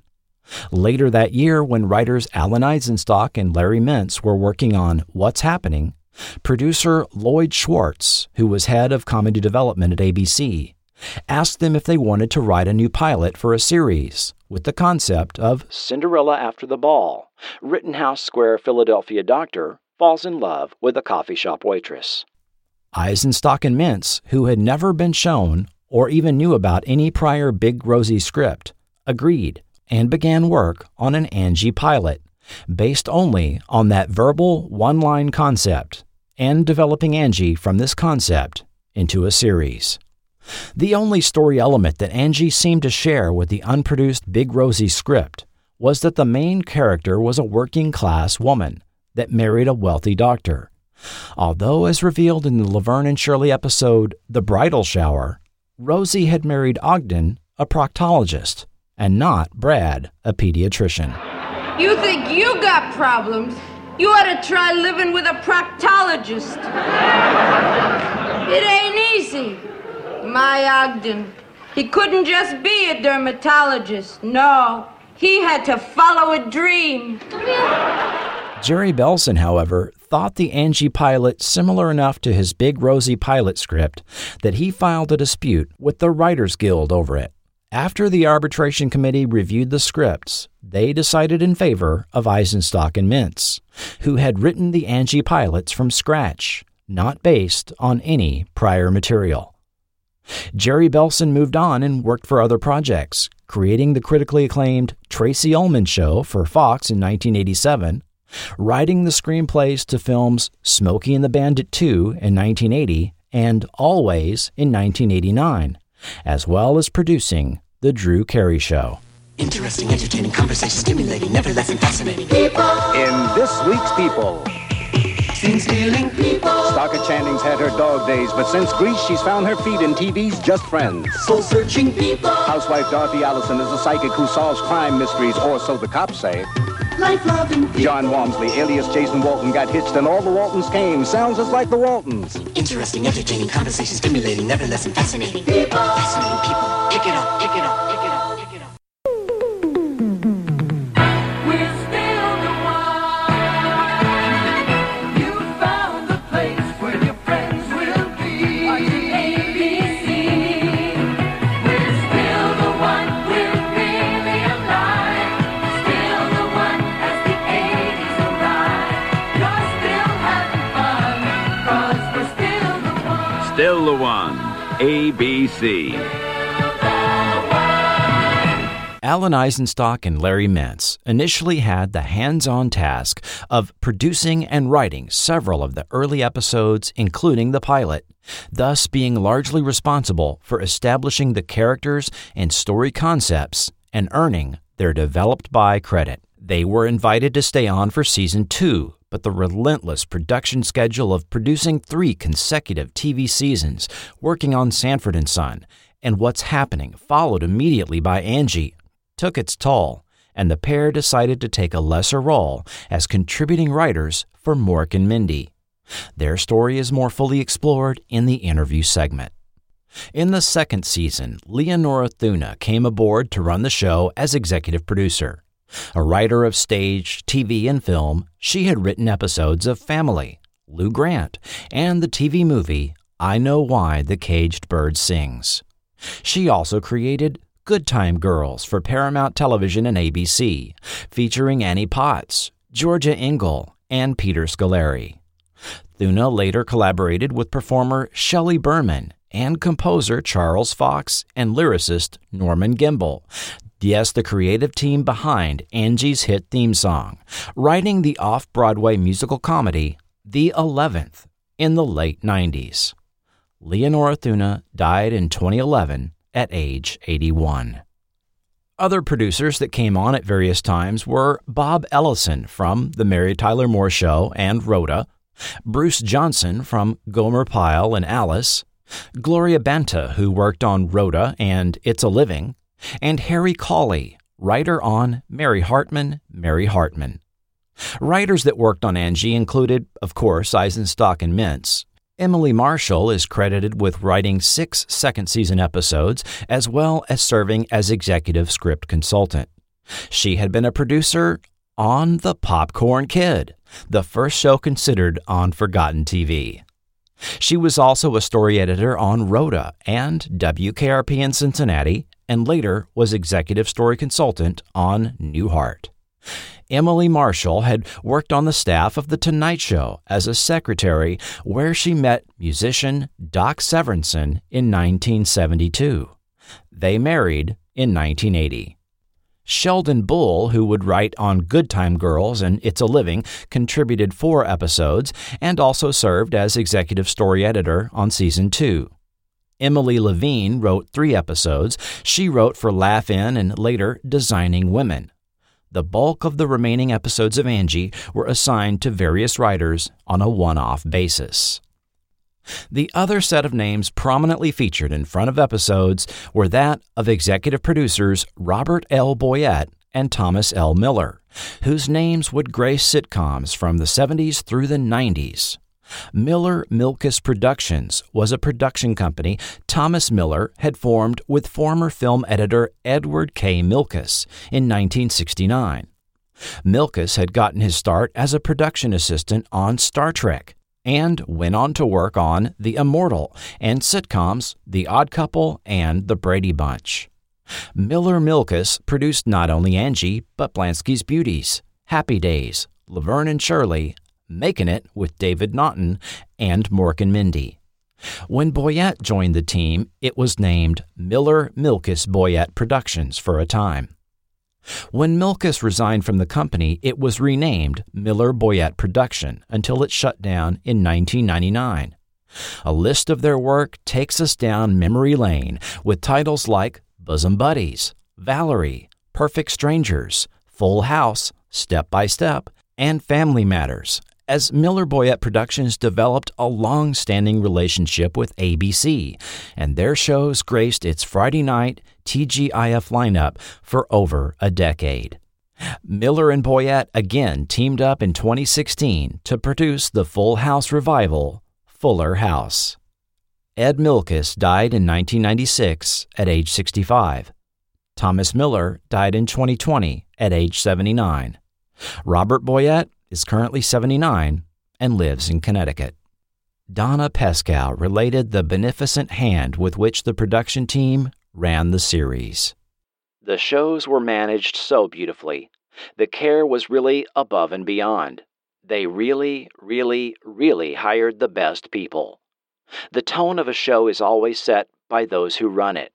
They had great love and respect for all their projects. They really cared and made us feel that way. We always felt appreciated. Jeff Chambers and Howard Storm directed all Season 1 episodes. Howard Storm started his directing career with MTM Productions on the set of Rhoda, before working for Paramount Television on Laverne and Shirley, Mork and Mindy, and Angie. Chambers also worked on Mork and Mindy, Valerie, and the pilot for the obscure TV adaptation of Gung Ho in 1986. Donna Pescow had high praise for Howard Storm. He was fabulous. Even now, I love working with him when I can. He's so funny and inventive, and he knows this business like the back of his hand. He's also one of those directors who lets you find your way and who keeps you on course without telling you how he wants it done. He's very much into a group effort to find it, which is great. He's confident enough in his work not to strong-arm any of the direction. He's great for actors because he comes up with great ideas, and you know that you can trust him. If you need help, he's there. John Tracy and Lowell Gantz directed the bulk of Season 2. Tracy cut his teeth directing 130 episodes of The Electric Company on PBS. He later worked on Newhart, Boy Meets World, and several Miller Boyett productions just named. Gantz was much more of a writer than a director, having written for The Odd Couple, Happy Days, Laverne and Shirley, and other shows, often with writing partners Mark Rothman and/or Babaloo Mandel. Outside of television, Gantz was a frequent writer of some of the most well-remembered comedy films throughout the 80s and 90s, again often with Mandel.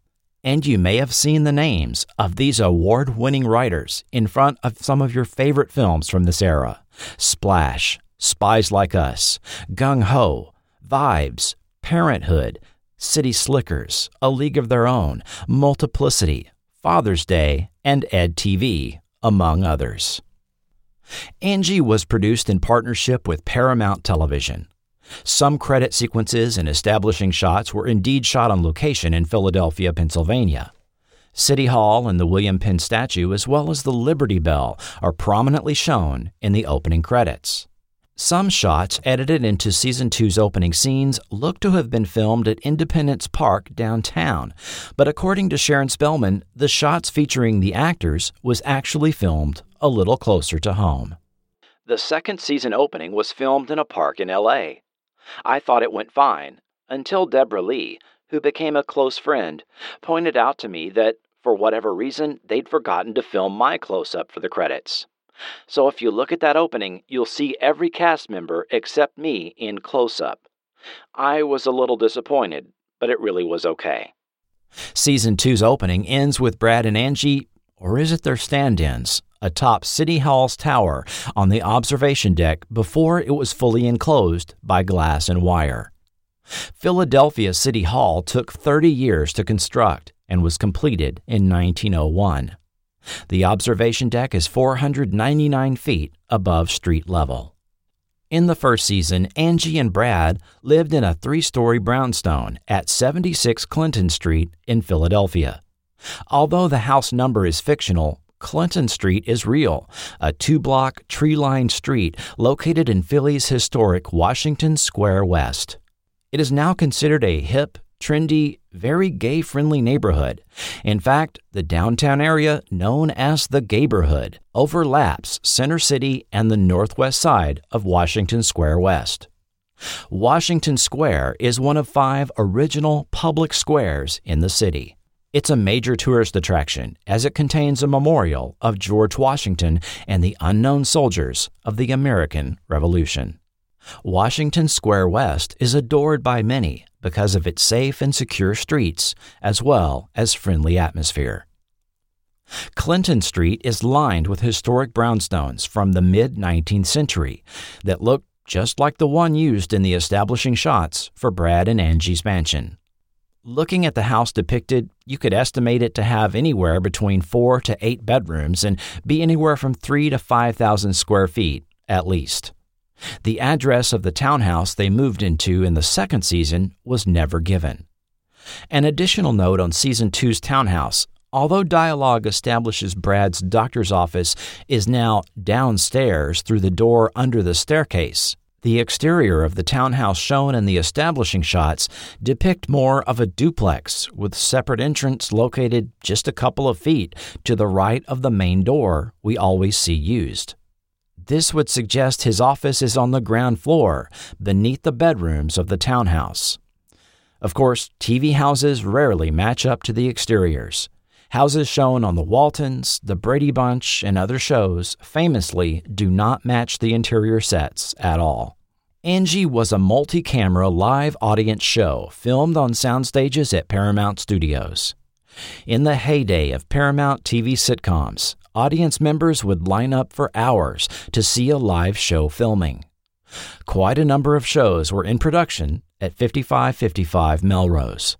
If you lined up the sound stages, you would have Mork and Mindy, Angie, Taxi, Laverne and Shirley, and Happy Days, all next to each other in that order on the Paramount lot.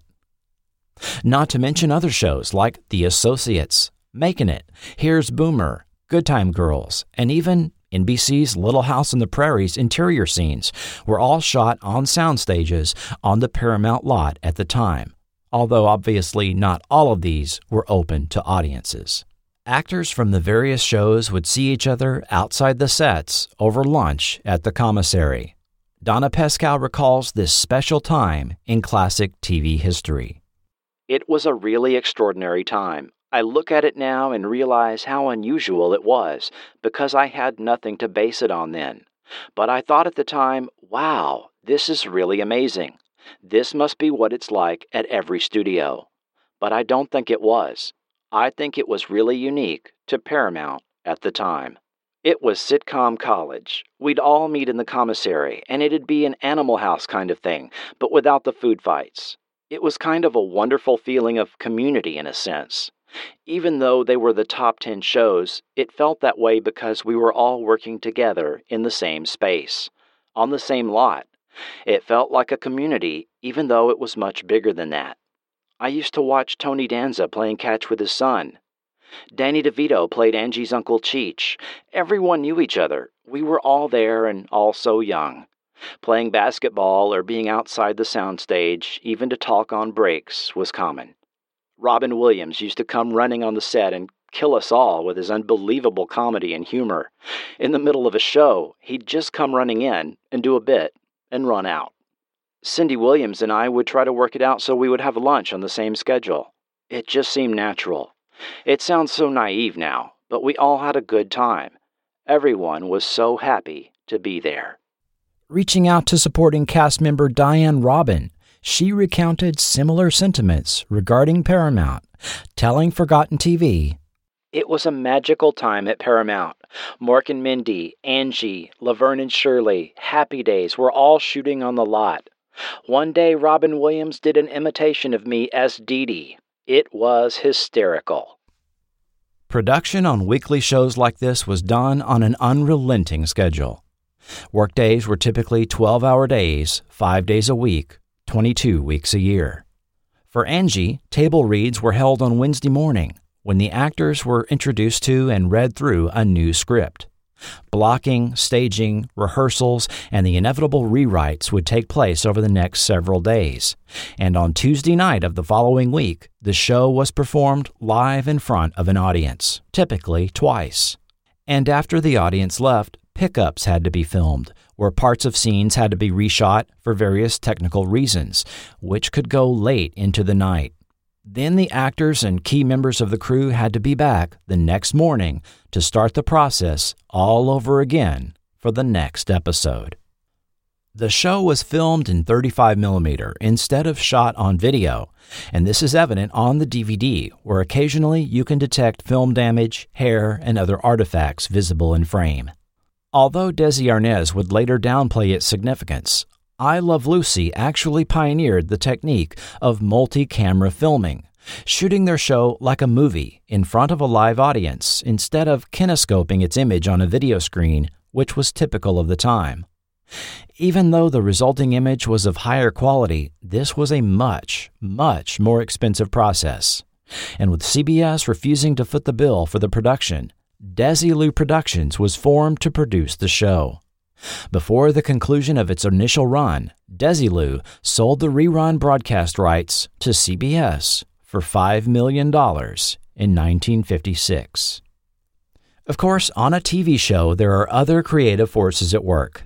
For a TV sitcom where we have no special effects or high-concept plot, the appeal of the show generally hinges on the personality and likability of the main actors. How the actors are presented on camera is a result of a lot of behind-the-scenes effort of hairstylists, makeup professionals, and costumers. The hairstylists on Angie were Shelley Kirby, Dale Miller, Elizabeth Rabe, and Hollis Hoffman. Working at Paramount Television, Shirley was a hairstylist on Happy Days, Laverne and Shirley, The Brady Brides, and Webster. The outrageous and outspoken Dale Miller later worked for over a dozen years on both the Academy and Emmy Award shows, and for many years was the personal hairstylist for Ann Jillian, including working with her on both Jennifer Slept Here and It's a Living. Elizabeth Rabe worked on a number of 80s shows such as Family Ties, Knight Rider, The Love Boat, and so on. She also worked on the Back to the Future movies and the Star Trek series and Star Trek Nemesis film. Hollis Hoffman also did hairstyling on Solid Gold. Conrad Fia and Sharon Litton were the men's and women's costumers on the series, respectively. Conrad Fia had been the costumer on Rhoda. Shannon Litton also worked on Rhoda, Cagney and Lacey, and Murder, She Wrote. One name that contributed to costuming, but that you won't find in the credits, was that of Jean-Pierre Dorliac. In his book, The Naked Truth, he shares a humorous behind-the-scenes Angie story that took place while he was working on the TV movie The Rebels. As if I weren't busy enough, Paramount Studios called on January 15th, asking me to design for the delightfully adorable Donna Pascal in her new series, Angie, which would start shooting in a couple of weeks. Donna was a joy to work with, and the assignment turned out to be wonderful in spite of a ridiculous situation created by someone with next to zero background in the actual development of entertainment. After viewing run-throughs of the first taped rehearsal, a junior network executive, aiming to claim a piece of the action, decided that Angie looked too pudgy. So he determined that she would wear something under all her clothes to make her look more svelte. And why did he decide such a thing now, had he not seen her brilliant performance in Saturday Night Fever? You have to wonder about a person who does something so dumb when he knew what she looked like before she'd been hired. If the network had wanted someone with a model figure, why would they have given Donna the role? Besides, she was in good shape, even thinner than she was in the film, but she just wasn't tall and willowy. But no, this delusional man wanted a sleeveless under-bodysuit for her that would pull her in everywhere, making her appear thinner to his eye. I told the producer and an executive that such a foundation would have to be custom-made. One couldn't buy an industrial under-foundation like that anywhere in retail stores then. A long-line bra with a separate girdle was the only option. Having made all the spandex uniforms for Good Guys Wear Black, in addition to the ones used on Buck Rogers, I found some similar, stronger cotton yardage that was woven with Lycra for flexibility, and had the women's workroom at Paramount's costume department construct an extremely firm bodysuit with thin shoulder straps for support. It was finished within a day, after which all her costumes were refitted over it, as costs went sky high. Poor Donna shot the second episode, with her new shape, while the junior executive sat grinning like an idiot because of his ingenious idea, but neither she nor I thought that she looked all that much more flattering. However, it only lasted through 2 segments, because it was too uncomfortable and almost impossible for Donna to move in naturally. Finally, the producers, the director, Donna, and the head of the network agreed that she looked too restricted, so $5,000 went out the window. Due to the overtime involved in having it done overnight, taking in all her outfits and then letting them out again, the production manager screamed at me, then threatened my life. I knew he was only acting. It had nothing to do with my work, but he had to take it out on someone, since the network executives and producers never want to be bothered with trivial cost overruns or admit they had been wrong. Whenever Donna and I would get together thereafter, we always referred to it as her Jacques Cousteau suit, because the concept had really tanked. The theme song for Angie was called Different Worlds and was performed by Maureen McGovern. This is arguably the most remembered feature of this short-lived sitcom because it gained a life above and beyond the theme song to a TV show and became a hit in its own right. And it's no surprise, as the upbeat theme served to introduce the narrative of the show even to new viewers and was an earworm, one of those songs that easily gets stuck on your brain on repeat. Different Worlds was written by the team of composer Charles Fox and lyricist Norman Gimbel, who we've run into before, as they were songwriting partners for an incredible 50 years. together writing nearly 200 songs for TV, film, theater, and records, including the themes for Happy Days, Laverne and Shirley, Sid and Marty Krofft's Puffin' Stuff, and the familiar theme to Wonder Woman, as well as hit songs Killing Me Softly with His Song, which became a hit for Roberta Flack, and Ready to Take a Chance Again for Barry Manilow. Different Worlds was McGovern's final top 40 hit, charting number 18 and spending 16 weeks on Billboard's Top 100. She had a number 1 in 1973 with The Morning After, used in the movie The Poseidon Adventure. In 1974, the British disaster film Gold used her song Wherever Love Takes Me. When in 1975, her song We May Never Love Like This Again appeared in the film The Towering Inferno, a third disaster film in as many years, this led the media to call McGovern the disaster theme queen. In 1979, her vocalization of Lois Lane's soliloquy, Can You Read My Mind, from Superman the Movie, was also released. McGovern had also occasionally appeared on film, having cameos as Sister Angelina, the singing nun on both Airplane and Airplane 2, also starring Robert Hayes. I reached out to Ms. McGovern, who provided Forgotten TV with her thoughts and recollections revolving around her hit song. I recorded songs by the wonderful songwriters Charlie Fox and Norman Gimbel in the late 70s and early 80s. Two of my very favorites are We Could Have It All from the film The Last Married Couple in America and Different Worlds from the TV series Angie, the latter being a top 40 hit for me. Ironically, to some extent, I owe my Broadway debut in The Pirates of Penzance to Different Worlds. Producer Joseph Papp from the Shakespeare Festival, director Wilford Leach, and musical director Bill Elliott were looking for a coloratura to replace Linda Ronstadt in the role of Mabel. One of their staff mentioned my high notes on the recording of Different Worlds. I was asked to audition and got the part. I then went to Pittsburgh to play 1 week of summer stock as Maria in The Sound of Music, my very first musical, and 3 weeks later made my Broadway debut as Mabel in Pirates of Penzance, and loved every single minute for the next 14 months. A Valentine of a show. So thanks again to Charlie Fox and the late Norman Gimbel for including me in your wonderful songbook. Let the time flow, let the love grow. Let the rain shower, let the rose flower. Love it seeks and love it finds. Love it conquers, love it binds. One recurring background story element in the first season of Angie that was played as a joke was that the unseen Falco patriarch had gone out for cigarettes and never came back, thus abandoning his family. The punchline of the joke, as told on the first episode of Angie, was that he didn't even smoke. The theme of parental abandonment has been used as a background theme in storytelling for thousands of years.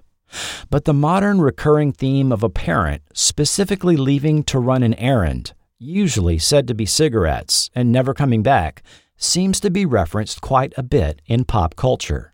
Researching this, I find that this sadly has happened in real life, as I found several first-hand accounts posted online recounting this experience, including that of author Stephen King and 1920s silent film stars Norma, Constance, and Natalie Talmadge. As far as film and TV are concerned, notable examples where this story element has been used include The Cosby Show, Punky Brewster, Married with Children, Midnight Caller, The Simpsons, The Fresh Prince of Bel-Air, Corrina, Friends, Dilbert, Gilmore Girls, Monk, The George Lopez Show, Drawn Together, 30 Rock, The Amazing World of Gumball, and Iron Man 3. But the very first instance I can find of its use was on Angie in 1979. I asked Eisenstock and Mintz about this and found the joke was inserted into the script by Larry Mintz. It was a joke that had originated with Emmy Award-winning comedy writer Stan Burns, who had written for The Steve Allen Show, The Smothers Brothers, and The Carol Burnett Show. and he had included this joke in an unproduced play. Larry Mintz borrowed this joke, which became the backstory for the never-seen Falco Patriarch, and was endlessly reused by other writers over the last 40 years. When we come back, it's my conversation with writers and series developers Alan Eisenstock and Larry Mintz. You found a place where your friends will be. That's why we hope you'll be watching ABC. And we want you to know that this year again, ABC's the one you can look to for a friend. We're still the one from LA to New York, still the one for Angie and Mark. You're still having fun, 'cause we're still the one. There's so much to be watched with old friends and new. Every night someone special's waiting for you. And we hope you will find in the time you spend, we're still the one you can turn to for a friend. We're still the one where the ropers return. Still the one for Shirley and the Burn. You're still having fun, 'cause we're still the one. I'm very pleased to be able to talk to Alan Eisenstock and Larry Mintz today on Forgotten TV. TV writer-producers of some of the classic shows of the 70s and 80s that the Forgotten TV audience is going to remember, like What's Happening, Sanford and Son, Mork and Mindy, and of course, Angie and others following those. And so I'd like to welcome Mr. Eisenstock and Mintz to Forgotten TV today. Hi, Chris. Hey, Chris. Thanks for having us. Well, thank you for agreeing to talk to me. It's a thrill to be able to talk to you about some of the classic shows that we grew up watching. Before we get into our conversation about Angie, I noted that you evidently both started your TV writing in the summer of 1976, writing for both What's Happening and Sanford and Son, right around the same time. At the same time. Okay. If you would talk a little bit to your experience about working on those shows, I mean, evidently that's the first TV writing that you did, and what was your experience as white men writing for black characters? I know that was something that those shows were criticized for at the time, and I just thought I'd throw that out there to talk about your experience briefly as on those shows in that capacity. Larry, you want to take that? That's a third rail. We were very careful about, saying we never wrote in dialect or anything like that. We were respectful, and I remember once a network executive came up to us and said, "You better remove all the suckers and the fools." And we asked them to find one in the script, and there weren't any. I think today that would never happen, but back then it happened, and but for us it wasn't an issue, and I hope for the actors it wasn't an issue.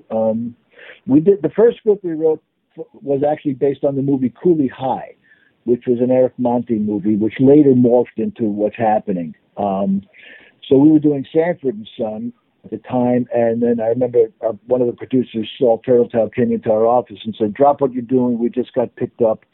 Cooley High is now What's Happening, and we need you to write a script for that." So we actually did two shows at once, and then after that year, we did just What's Happening. So it was amazing. We wrote 1 million scripts, and we wrote the rest. And I don't think at the time, there were always African-American writers either on staff or contributing outside scripts. So, I guess we tried to be as politically correct as possible, although looking back, it was probably not as politically correct as we thought. I mean, I think you're right about that entirely. A couple of things I remember, too. First of all, in terms of the staff, I mean, really, it was Larry and me and Turteltaub and Ornstein. There were other writers, as Larry said, who came in and out, but basically it was really the four of us who wrote every episode. And by writing every episode, I mean that we often would rewrite every episode as well. So even though there were episodes that didn't have our names on it, we actually wrote the episode. We never looked at it as, I mean, it's a strange thing to say. We never looked at it as a black show. It just seemed to us like a show about a family.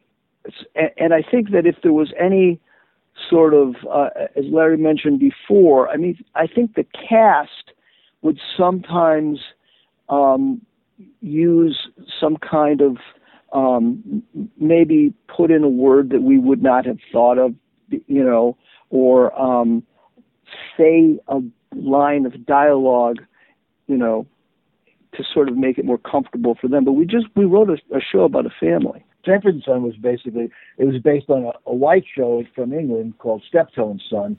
Yeah. And to us, it was just Right. it was a marriage, a father and son living together. And, you know, we did the last season of Sanford and Son. That was when we got started. And so the show was very well established by the time we came aboard. And again, so it was never, I mean, when I remember what Larry was talking about very well, when that executive came and was, you know, talking about, you know, suckers and fools in the script, I mean, it was kind of threw us off, to be honest, because we never had, there was never a conversation saying we want to do a show, an episode this week that's socially, that's about the social conscience. It was a different time. It was, you know, whatever, 40 years ago or whatever it was, or 35 years ago. So it was a different time. And second season of What's Happening, we did an episode where Shirley was hired as basically to cover the asses of the company that hired her. Right. They were diversifying. Yeah. And she was given a job where she didn't have anything to do. She was just a token. Yeah. And yeah, at that second season, we had Thad Mumford on staff. Right. And Thad was, you know, no longer with us, but a great guy. Yeah. So this led into writing for, was it Mork and Mindy next? No, actually, we did Mork and Mindy after. That was after. Yeah, that was after Angie. In the second season of What's Happening, one of the producers was a guy named Lloyd Schwartz. And Lloyd, his TV DNA was, his dad was Sherwood Schwartz, who had created Gilligan's Island. Ah. And after that second season, Lloyd got a job as a development executive at ABC. And then Lloyd called us and said, do you want to guys run a pilot? And he basically pitched us a one-line pilot of Cinderella After the Ball, Rittenhouse Square, Philadelphia doctor, falls in love with coffee shop waitress. And that was what we pitched. It was around October of... I was going to say, it was a strange time frame also, because it was mid-season. It was mid-season. Yeah, it was mid-season. It was not your typical pilot season. The main producer that we worked with, I mean, we kind of worked with him, was Dale McCraven. Yes. Who ultimately he produced and one of the creators of Mork and Mindy. So that's how we ended up getting into Mork and Mindy. Mork and Mindy and Angie. We shared the same H building on the Paramount lot. They were actually really downstairs. And Dale was the executive producer of both shows. Okay. One of the great guys, by the way. Yeah. And so that's what we were pitched. We were pitched that, and we took it upon ourselves to write this pilot, not knowing any of the back history or any of the things that went on behind the scenes. Yeah, and not being told any of it either. It wasn't like, so, okay, you're going to do it, so let me now sit you down and tell you the whole history of what went on before you. No, we never knew any of some of the things that you asked us about off conversation, Chris, in terms of the history of Angie. We didn't know any of that when we started. So the narrative is that ABC asked Gary Marshall to develop a show following Mork and Mindy after it became basically an instant hit for them on Thursday night. I guess so. Quite possibly, yeah. Yeah. Evidently, you weren't fully in on all of the behind the scenes as far as that is concerned about the original ask. Not only not fully, but not at all. Okay. I would say 0. The number 0 is appearing to me. And then after we wrote the pilot, we were arbitrated by a very talented comedy writer named Jerry Belson, who had written a pilot years before called Big Rosie, which was based on a character who appeared in Happy Days or Laverne and Shirley. Yeah, that was a period piece. Ours was contemporary. We had no idea that there was any history. We did eventually win the arbitration, and then that was the first time we became aware of any prior work being done. But the two shows were different. I mean, we would pitch Cinderella Marries a Doctor. Cinderella got them done. We really didn't know anything about, Belson's pilot or anything like that. The first time we read it was during the arbitration. Yeah. There was a pilot of Angie shot that we wrote, a first pilot, which is what you're referring to. Yeah, there were actually 2 pilots that were shot with Donna, and then there was this other pilot script. I don't know whether Belson's script was ever, produced. I really don't know. But the main reason that we did 2 pilots was it was Donna Pescow and another actor who played the part of Brad, and he didn't quite work. And so we had to reshoot the entire thing. Then we began this big search for the right Brad. And also we found that Angie's family gave us more comedy than Brad's family. So in the first pilot, we dealt more with Brad and his family, where in the second pilot we dealt more with Angie and her family. That's right. And we were blessed with Doris Roberts as her mom and Deborah Lee Scott as her sister.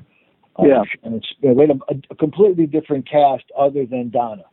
Okay. Yeah. So do you recall who was cast instead of Robert in the first pilot? Yes. Yeah. Go ahead. You know his name. His name is John Corcus. John Corcus. That's right. Okay. Yeah. No problem. He's a nice. Never. No, it happens. It happens a lot. Where somebody is recasting. It happens. It happens more often than people think. Yeah. No, he was cast, and the other thing that happens that people may not aware of is that there's a lot. Time is always ticking. You don't have the leisure of saying, well, we'll just keep doing this until we get it right. You have to do it. Things are under a lot of time pressure that we're less aware of it, but we're very aware of it. So we had to do this pilot, and we did the pilot, and it wasn't right in terms of the casting, and then we had to go back to the drawing board. As Larry said, we rewrote some of the stuff, and we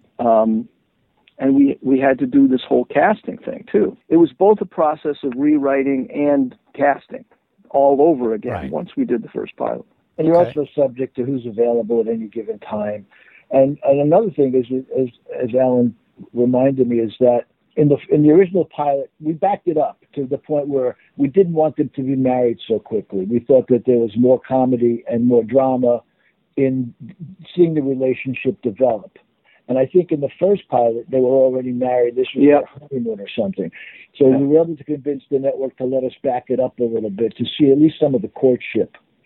And if we had our druthers, we might have backed it up even more, but there was pressure to get them married, so we were able to stall it for a few shows. Yeah.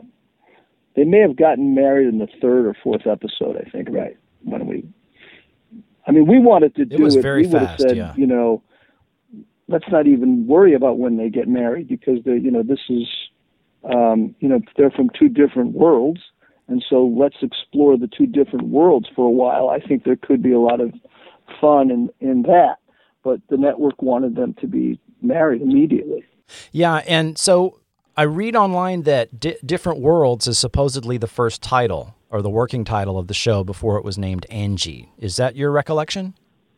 Never heard of it. Not me. I don't remember. I don't remember very much, but I certainly don't remember that. But no, I don't remember that ever being a title for the show. One of those invented after the fact tidbits that pops its way into books and website. Who knows what the origin of that is? It's so funny. It's so funny how that is that when a show's a hit, everybody takes credit for it, and everybody was in the room that it happens.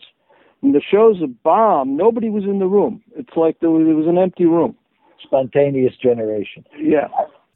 John Corkus then had been on the Mary Tyler Moore Show and All in the Family and Maude. Mm-hmm. This is the same person we're talking about. I guess, but not a. It just maybe he was recurring or something. I don't think. No, these were one-off. Yeah, these were one-off roles. He in fact, until he was on the HBO series Oz, I think it was his only regular ongoing role. Yeah, but he's got a quirky style. He's a terrific actor. Just sometimes, television chemistry. In retrospect, I actually am asking myself, what were we thinking? Because I don't think he was. But again, as we said before, in terms of availability and time pressure, sometimes he may have been the best option. I mean, I'll say this, and I think one of the things that Larry and I did very well was casting. So, I mean, we weren't 100%. We messed up, but we were pretty good at that. And so we cast Urkel. Yeah, we cast Urkel. Well, while we're on the casting, another person was up for the role of Brad, other than Robert, which was Mark Harmon, who had appeared in the same episode that Robert Hayes appeared in on Laverne and Shirley, with when that original proto-Rosie character appeared in that same episode that later became developed as the character Big Rosie Greenbaum. Well, now this is so. I mean, and Larry, unless you remember, I don't remember ever knowing that. I don't think that I ever knew that they were in that same episode, or I know this is sort of news. Well, it was kind of. I mean, it had gotten down to. I mean, we cast and read and tested a lot of people, and for the part of Brad, and we both, Larry and I discussed before that it actually got down to there were three choices. The three choices were Bob Hayes, Mark Harmon, and a guy named A.C. Weary. And we had a big meeting. We had a meeting of... was in the meeting. Yeah, Tom it was Miller and Boyette. Tom Miller and Boyette. And I know Bob Ellison, I remember that, and other... It must have been a dozen people. And to be honest with you, Mark Harmon was really the first choice. If you were going to pick the person who got the most votes, Mark Harmon got the most votes. And it was almost like we went around, it was like a tribunal or something, a council meeting. We went around this table, and I remember the only two people who said Bob Hayes, without a doubt, were Larry and me. And then when we got around to the network, they said, how could you pick anybody else but Bob Hayes? And it was sort of the stunned silence, because he did seem like the obvious choice to us, but almost everybody else wanted Mark Harmon. Bob was a little bit of an everyman. He was very funny, very charming. One of the great mysteries to me is why he didn't have. I mean, well, I don't want to say. I just think he was so talented, and did the airplane. And I thought he was destined for superstardom. And I think the reason that we clearly saw him as right for the role is that it was a sitcom, and we needed somebody who could be charming and handsome, and you could believe he was a doctor, but he also could do a joke, and he had a sense of humor. And Mark, obviously has done incredibly well, but I wouldn't have cast him maybe ever as the lead in a sitcom. That was Alan who said this. I just want to clear that up right now. No, I don't. I won't back off from that. I think he would agree. I don't think that he would say, hey, I'm the guy that you should go to any time that you want a sitcom lead. Yeah. Not a lot of gags in NCIS. No, but and he does it well. He does that very well. And he's done a bit of comedy. I mean, he was in the Summer School. That was fairly well received. He does well in lighter roles as well as some of the more serious stuff. I was going to say lighter roles is different than comedy. I mean, we really tried to make Angie funny, and I think that we needed somebody who could really could do a joke. And I think that there was no question that Bob Hayes was so perfect for the part. He was just perfect. And this was the first major role for him. This was pre-Airplane. Yeah. And of course, you know, he possibly got considered on Airplane, which was also being filmed by Paramount, due to the fact that he was working there on the set and read for that. It was the same, if I'm not mistaken, I think it was the same casting director. I think it was our casting director who also cast Airplane. Yeah. Joel Thurman and Phyllis Glick. Yeah, I was going to say, I believe they were both the ones who cast Airplane and cast Angie with us. And there's no question. Bob Hayes is a very talented guy. Oh, without doubt. So Donna, though, was always involved in Angie. I mean, she was the title character from the very beginning, from what I read. Well, we read other actresses. I mean, I think Donna was always had the inside track. We didn't know that Gary had, pitched her or anything. Again, we were in the dark about a lot of stuff, but we did read other actresses. Yeah, we did. I think, in our minds, again, not knowing all the information or, being told sort of like, okay, this is what you have to do, this is what you can do. I think in our minds, we thought that we were going to do a show that may have starred somebody along the lines of Penny Marshall. That we thought that that's sort of the inspiration. It's kind of Penny, blue collar, edgy. And Donna is lovely and sweet, but I don't know if I would call her edgy. And so I think that we were in some ways searching, always knowing that I think that Donna was sort of there, that, we would sort of look at other people as well. So I do remember there were some casting attempts, but nobody was really, I don't know if anybody was really considered seriously at all, other than Donna. Correct. Okay.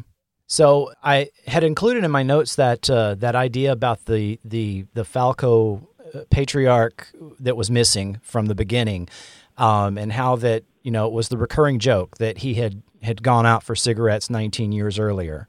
That is something that I'm sure you're aware has been reused on numerous shows, including, Married with Children, which you both worked on. I think that was Larry's joke. I think it was a joke that Larry wrote, and that was a joke that Larry stole.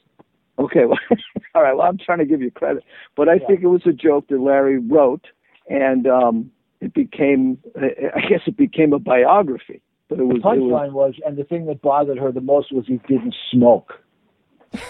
Yeah. So the fact that he went out for cigarettes and never came back is the setup. Yeah. The punchline was, the thing that bothers me the most is he didn't smoke. When I first started writing, I worked with a very talented comedy writer named Stan Burns. And Stan had been a variety writer, Carol Burnett and Mac Davis and all the great variety shows.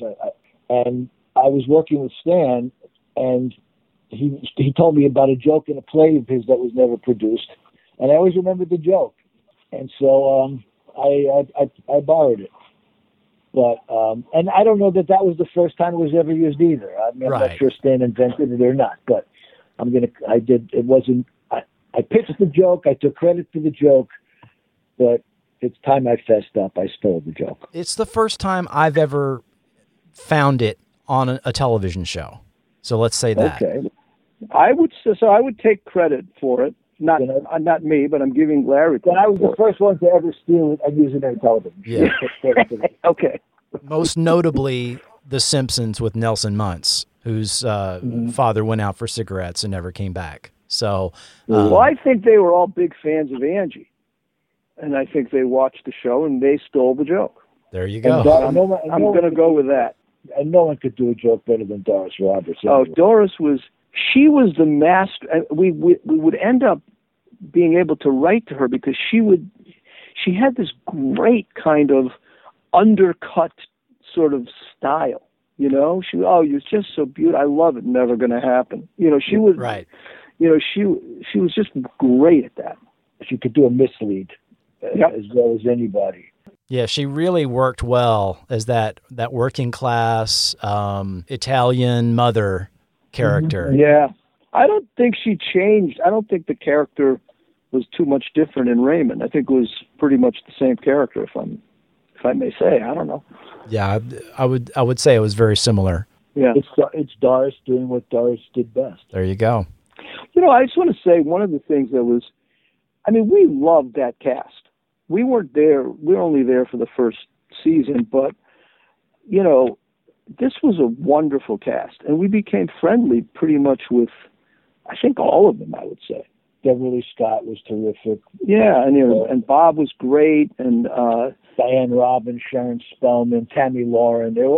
We became friends with Doris. We would go to parties at her house, and it was a wonderful experience as far as the cast is concerned. John Randolph, while we're talking about the cast, that initial episode, or that time when he kept picking up Donna. Was that somebody's idea? Whose idea was that? Was that something that they did impromptu on set and came up with, or because it was physically funny due to their different heights? As far as I know, it was either the director or John Randolph who came up with it, because we saw it was terrific. And John Randolph was a great actor. And he was a wonderful actor. Yeah. I believe he was even a blacklisted actor during the back days. And just, to get someone like that. I don't think we wrote that. I think it just, they must have done that on set, I guess. At some point, you guys you were no longer involved with the show and went on to work on Mork and Mindy and other things. Yeah. And other producers and writers took over for Angie, particularly in the second season. Was it that you were asked to simply to work on other shows, or they just wanted other people to come on and change up the show? The truth is, we were actually asked to continue. They wanted to keep us, but I guess mainly, I know I felt exhausted after all of 3 shows in 2 seasons when we did Stanford and What's Happening at the same time.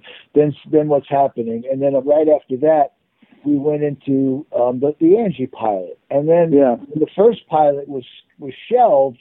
The second pilot, usually you have lead time between a pilot being picked up and air, but because we did the second pilot, and a week later we were going on the air, we had no lead time whatsoever, and so we had to do 12 more episodes very quickly. And so I think, and I also want to say that in addition to that, and Larry's 100% right, this was a grueling show to shoot because, and I'm not even sure why exactly, but I'm pretty sure I'm right about this. I think we shot the show on a Tuesday night, and then we did the read-throughs on a Wednesday morning.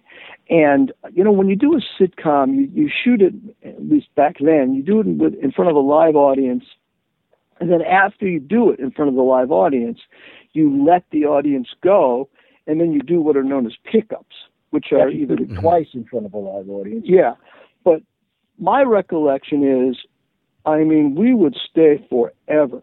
Yeah. And so you would end up literally reshooting the entire show until midnight, 1, 2 in the morning, and then turn around and have to do a run-through. A read-through the next morning. So in addition to doing all those, what Larry described, it was a very grueling schedule. We were exhausted. So we turned it down. We said, no, we're not going to, we can't, we're not going to do it.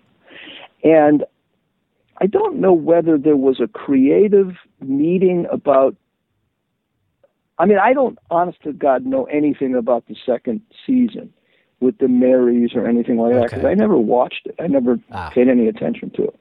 But I don't know if that was something that was suggested before we decided, no, we're not going to do this, or if that was something that the new people brought in. I don't know.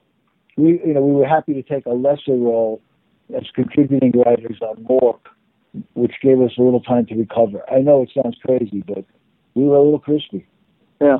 Yeah. And we hoped that, the show could continue, I know just hearing about sort of the creative direction they went in, it seemed unrecognizable to me. Yes. And I don't know, again, I never saw it, so I can't personally say multiple changes. It wasn't just like the show shifted and now it was this.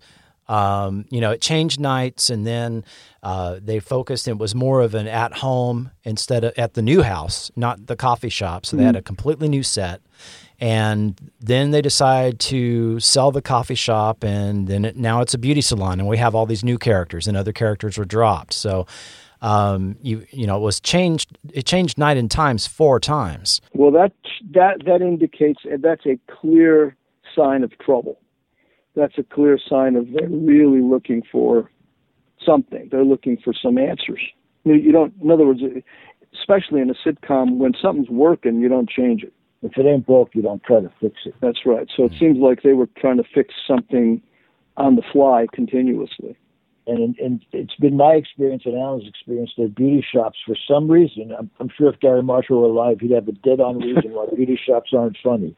And he'd be right. But I don't know why. But beauty shops, you think of all the businesses that have been portrayed in TV shows, and beauty shops not.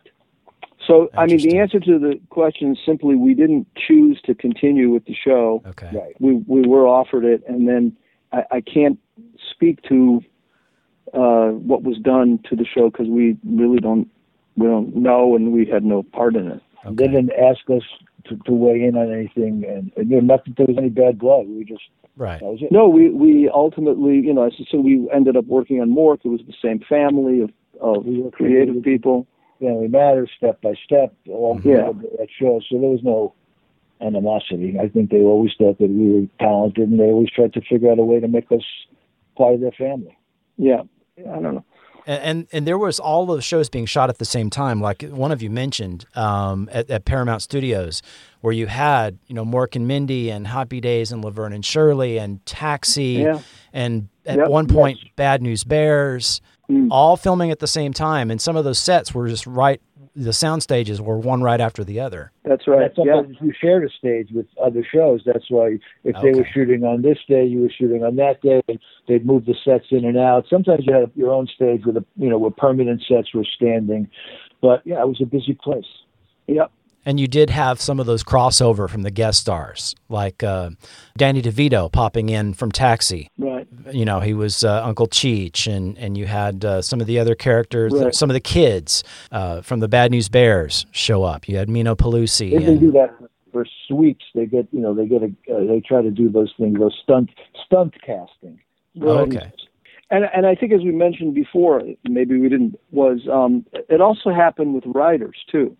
I mean, we would, again, in that sort of Paramount world, there would be Jeff Franklin, who was the sort of creative force behind Full House. He did an episode of Angie with us, and we ended up doing Mork and Mindy. So there was some crossover in terms of writing too. We would consult on other shows that were, pilots that were being shot. Yeah, it was a good time. Yeah. And Gary Marshall was the sort of, den father of the whole thing. Mm-hmm. I mean, I've said this before, but just to throw it out, Gary was the single smartest person I ever met in show business. He was a really remarkable guy and a great talent, and he had a real sort of vision of how to do this. I agree. I mean, I guess I'm number 2 then. Okay. Yes, you would be number 2. Right. He's definitely credited with ABC's move from what was number 3 to the number 1 network by the later in the mid 70s, right? Primarily due to Happy Days and then Laverne and Shirley. Right. From all of the things that have been written about him, it mentions that he was always under pressure to create another show. We need another show, Gary. And Angie and others came out of that. You had other spinoffs. You had Blansky's Beauties and Making It was another Making one. It, yeah. That was good, Chris. Well, that's I've played that theme song before. That definitely epitomized the era. You know that your show is going to be a flash in the pan probably when it's based on a fad that was popular at the time. Yeah. Well, Gary had a very smart approach in terms of selling things. I mean, everybody else would meet the network, even the people who were really, really successful, and they would do a pilot or whatever. Gary would as he did with Angie, he would go to the network and he would say, instead of, I have an idea and do some sort of a pitch, he would say, did you see Laverne and Shirley with Rosie? I want to do a show with Rosie. And the network would go, oh, yeah. So an episode of a series would, in effect, become his pilot reel. Ronnie Hallen, Gary's sister and Penny's sister, saw Robin Williams at the Comedy Store, one of the places, the Improv, and brought him to Gary's attention. And so one of the things that Gary did was he put him in an episode of Happy Days. Instead of saying, I want to do a show about an alien, he said, did you watch Happy Days last night? And that's right. He did. Yeah. So, but Ronnie Hallen is credited, or she is now, with she discovered Robin at one of the comedy clubs. I'm sure someone would have discovered him eventually. It wasn't sort of like the Pacific Ocean. Somebody eventually would have found it. But yeah, I think you may be right about that. I recently read the book about Robin, and that sounds right. Yeah. And I've seen the accounts where he would pop onto the set of Angie and cut up in between takes and leave just as suddenly with everybody laughing. Yeah. I remember one time, and I don't know if we were doing Angie or it had to be we were doing Angie. He came into our office, and I don't know if you were there, Larry, but he came into he made a brief cameo appearance at my desk and did shtick. Did shtick on the desk, would picked up everything on the desk, did a thing, held an ashtray to his ear, and then he left. Yep. That's exactly in line with all of his appearances and the accounts of working with him. Yeah. So hard to believe that he's not. Oh, yeah. Yeah. A very sweet guy, whatever, interaction we had. He was a sweetheart of a guy. So after Angie, you guys continued to work with Miller Boyett on different shows. And I know you mentioned one. There's a bit of a gap. Yeah, we did. Yeah. Yeah. And there was one I barely am aware of called Going Places. Oh. Which, that was it's funny because Bob Gifford and Howard Adler were the creators of Going Places, and Bob is my current writing partner. Okay. Very sweet guy, too. Yeah, a lovely guy. Yeah. After that, I think we did Step by Step. I don't think we actually did more episodes of Going Places than of Angie, when you think about it. Yeah. That's right, yeah. So we did that in between Family Matters and Step by Step. Right. So your work was definitely shown on Friday night ABC television. TGIF tattooed on my butt. Yeah, yeah. I can attest to that, by the way. I have to take my word on that. No, take mine too. So Urkel, you guys mentioned Urkel earlier. I did read that you were responsible for casting Urkel. You're kidding. No. They got that right. So Alan wrote another book. Yeah. Yeah, no, that's true. That's true. That was actually, that was a sort of, I mean, I don't know where you read it or what it said, but the show that we were doing, Family Matters at the time, was a completely different kind of show. It featured the parents, and the word we got was that they were about to cancel the show because Full House was the lead-in, and we were killing it in terms of the ratings. The show was skewing too old. And they said, you got to get some kids in here. And because nobody cares about watching these, and so we got the word from the network that we had to cast. So we had to put more kids in the show. So we had like 4 kids, I think. Bipley and Warren had written a script. I got to give credit where credit is due. Bipley and Warren had written a script where everybody's trying to get Laura a date for the prom. Yeah. And three different dates. And Rachel gets her a date, Carl gets her a date, and I guess Harriet got her a date. Right. But there were like 4 kids that we were given the job, and we literally cast these 4 kids. There were 3 that were sort of whoever they were, and then we had there was Steve Urkel, the part of Steve Urkel, and Jaleel White came in, and he came in character. He had a briefcase. He had his pants hiked up to his neck. He had these big glasses on. I think they were his father's glasses. And he walked in and said, "Hi, I'm Steve." And I said to myself, I said, no, you're Mickey Mantle. That's who you are. Yeah. And so there was, I don't want to mention his name, but it was Larry and me and another producer on the show. And Jaleel read the show and he left, and we were like stunned into silence. And the other producer said, I didn't like him. And I said, you know what? I don't care. You lose. And so we just cast him right then.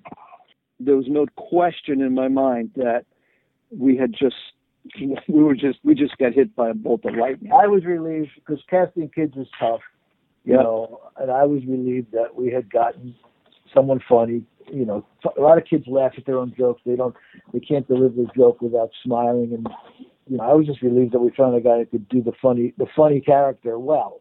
And I think as the week progressed, you know, I think at the reading, I remember that guest stars or day players usually don't get a lot of attention at the table. And he was getting huge laughs at the reading. And I think, you know, everybody was looking down, who's this kid? And so, I mean, I'll confess, I was relieved more than amazed. I was amazed. I have to tell you, I was amazed. I thought this was, okay, we got something here. And that's so often a sign of, well, you know, the phrase jumping the shark, which originated on Happy Days, Right. when a new character is added. And, you know, you get the Cousin Oliver syndrome where the existing characters have grown, but the new younger character is cast as to try to refresh the show a little bit. And often that does not work. But, you know, clearly sometimes you have lightning that strikes, and which is clearly what happened here.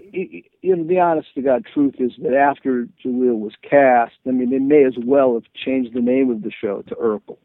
Yeah. I mean, you know, it was all about him, and he was the driving force of that show. And it's a kind of, you're right, it's not really a common thing. It's something that doesn't happen very often. But in this particular case, he not only he saved the show, and you know, it was a sort of, I guess in sitcom history, I guess it was a relatively big moment. He had to change the theme song because at the beginning it was a beautiful song by Louis Armstrong. Yeah. But again, the show was skewing older, and its lead-in was Full House, and so the show. A lot of times the shows get a little revamped, but you know, it's always a work in progress. And you know, sometimes things happen. Like when Cheers lost Coach, they got Woody. I mean, sometimes, you know, things work out even during, you know, when someone throws you a curveball. But you know, you're always trying to tweak the show. You know, right. Especially the first season, you're trying to figure out your, you know, the strengths and the weaknesses, and you know. So, and of course, you know, step by step, that lasted an incredible 7 years. I guess so. Yeah. And you worked on Married with Children. Yeah. And, which again integrated that trope of the parent that went out for cigarettes and never came back on a particular supporting character. You see what you started, Larry? Yeah. I steal from the best. So, Alan, I know that you basically stopped writing for TV and went into writing books. Yeah. It's been a long time now. It's been over 20 years. I think. Yeah. Did you want to mention any of your recent material that we? I know that you did the Raiders. You wrote the book about the Raiders. Yes, I wrote about the Raiders. That was amazing. The kids who remade Raiders of the Lost Ark. I did that. Yeah. Yeah. I mean, I've been doing books, knock on wood, pretty consistently since I guess 1999 or 2000, and I have a book coming out in May that I've written with a lawyer by the name of Jared Adams. It'll be called Redeeming Justice. And, I just, keep doing books. I like the life of just being sort of home in my home office and not seeing anyone or leaving. And I'm a collaborator, so I've done a TV movie. Let's see, worked on a series with Bob, with Kelsey Grammer and Martin Lawrence, which we did 10 episodes. Bob and I just finished a script that we are speccing based on a book that we optioned, a true crime book. So just keep going. It's cheaper than therapy. Yeah, and you have a book, recent book as well with Marvin Wolf. Oh no, that was, I think Marvin. Oh yeah, Marvin and I wrote a TV movie. It was a murder mystery for USA, and we sold them 2 ideas. One we wrote, one someone else wrote, and then I think Marvin somehow put together something into a book. But Marvin's also a very prolific writer, book writer mostly. And so I like to be in the room with people, and thankfully Alan didn't mind being in a room with me. But after that, it got too crowded. Yeah, it was too many people for me. The two of us was just too much. I mean, some of the things my most enjoyable times writing with Alan would when the two of us would be in a room writing and doing what we did. But television is very collaborative. We used to take scripts and just rewrite them ourselves because that was what we did best.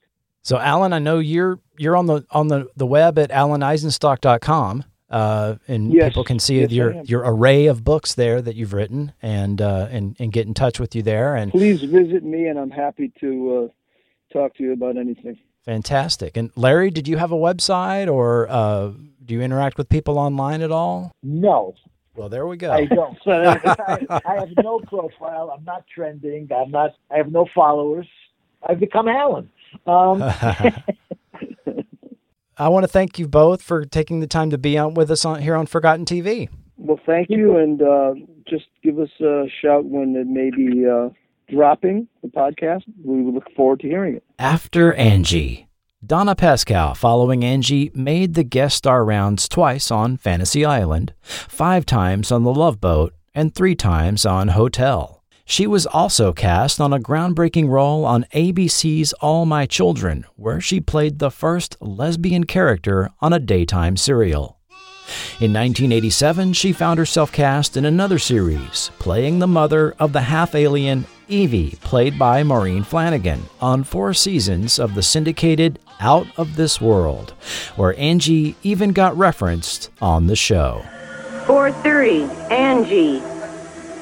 Oh, that had that really cute girl on it. Her next series started in the year 2000, where she played the mother of the Stevens family on 3 seasons of Disney's Even Stevens. In 2012, she appeared along with other 70s TV stars, Carolita White, Susan Olsen, Jerry Jewell, and Ted Lang in Michael Vaccaro's comedy web series, Child of the 70s, viewable on YouTube. Recently, you can catch her on CW's The Flash as Dr. Sharon Finkel, unwitting therapist to the Arrowverse superheroes. Following the incredible success of Airplane in the summer of 1980, Robert Hays' life changed as multiple agents suddenly wanted to handle him, and one movie role after another presented itself. Airplane 2 the sequel, Take This Job and Shove It, 1983's Trench Coat with Margot Kidder, Cat's Eye in 1985, but there was one he missed out on. Due to a miscommunication or misunderstanding between film casting and his agents, Hays notably missed out on the role of Alan Bauer in 1984's Splash, a role that ended up going to Tom Hanks. In 1986, producers James Henderson, James Hirsch, and Michael Douglas tapped Hays for the lead role on ABC's Starman, a TV series follow-up to the 1984 feature film. The series was well received by fans and was endorsed by various PTAs as well as Scholastic Magazine for outstanding family viewing without the inclusion of sex and violence, and Hays even directed an episode. In a surprise move following a full season run, as producers were making plans for a second, ABC chose not to renew the show. After significant fan outcry, there was some talk about taking the show to first-run syndication, as was becoming popular at the time. But co-star Christopher Daniel Barnes had moved on to another series, and Henderson Hirsch Productions soon dissolved. Starman is fully considered in episode 20 of Forgotten TV. Hayes next found himself cast in another series for NBC called FM for their 1989 fall season. FM was a Wednesday night hammock show for NBC, a workplace comedy set at a radio station that co-starred Patricia Richardson. 1993 was a busy year. Hayes appeared in the short-lived summer sitcom Cutters for CBS, as well as several TV movies. In theaters, he co-starred with Peter Weller in the now nearly forgotten action comedy 50-50 for Canon Pictures. Peter Weller. I got a plan. And Robert Hayes.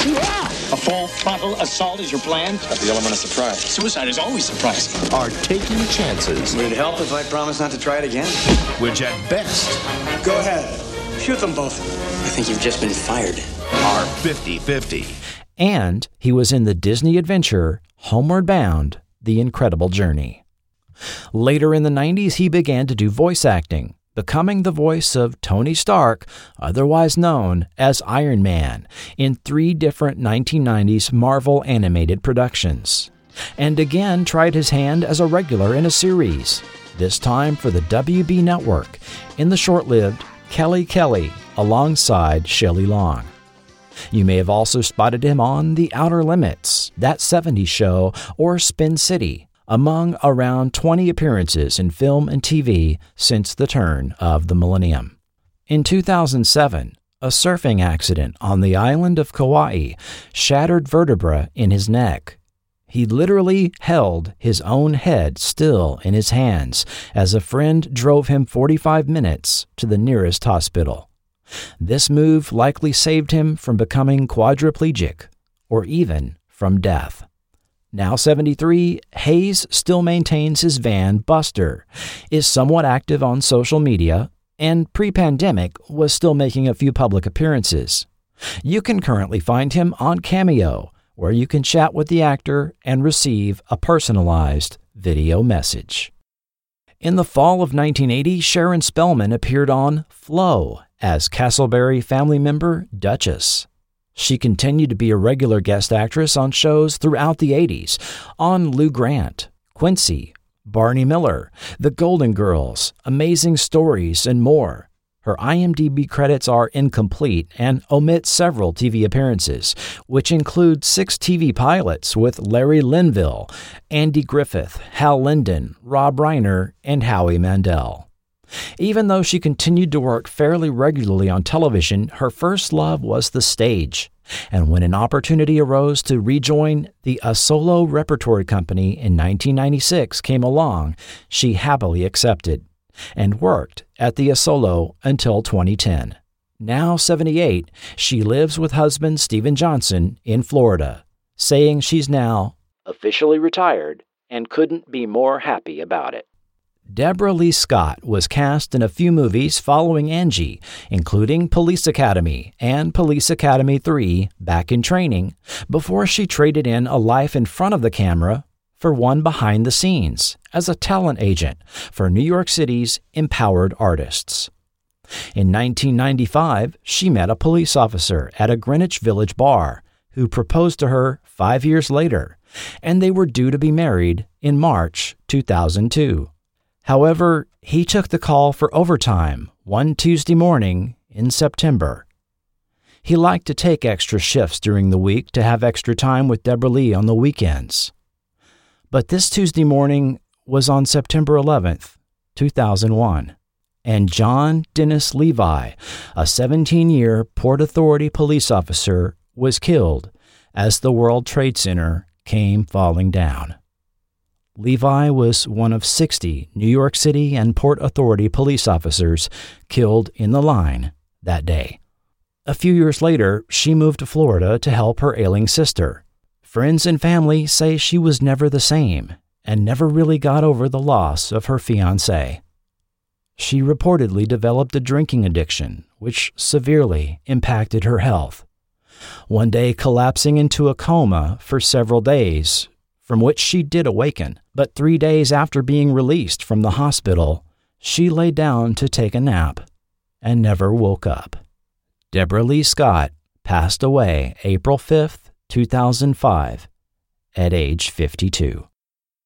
Doris Roberts, following Angie, was a regular on the short-lived Irma Bombeck series Maggie in 1981. She worked quite regularly from then on. Among around 40-some appearances on various series and TV movies, she was a regular as Mildred Krebs on seasons 2 through 5 of Remington Steele, and the short-lived series The Boys and Dream On in 1993. Before being cast in the role she is perhaps best remembered for.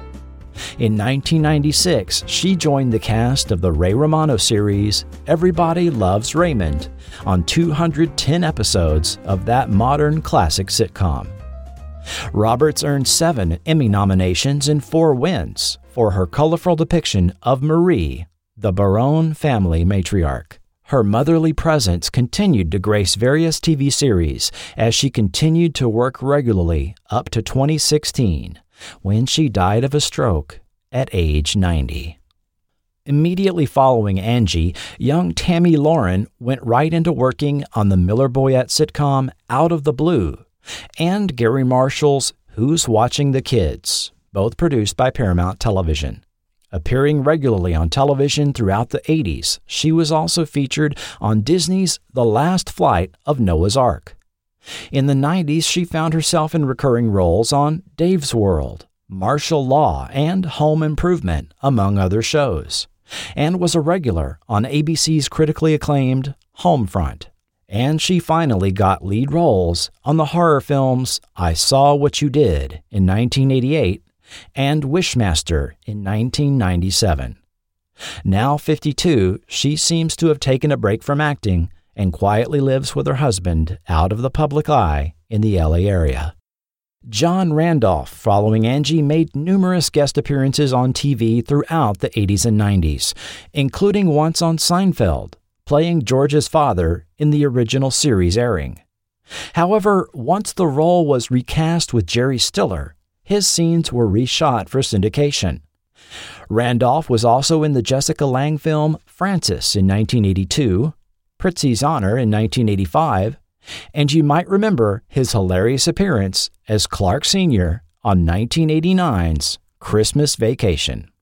The Tony Award-winning actor died in 2004 at age 88. Angie did have some limited broadcasts overseas. I do find that it aired in Australia, Canada, and the Netherlands, and in the summer of 1985, ABC reran the show on their daytime morning schedule before the daytime serials, and this is where I first saw the show.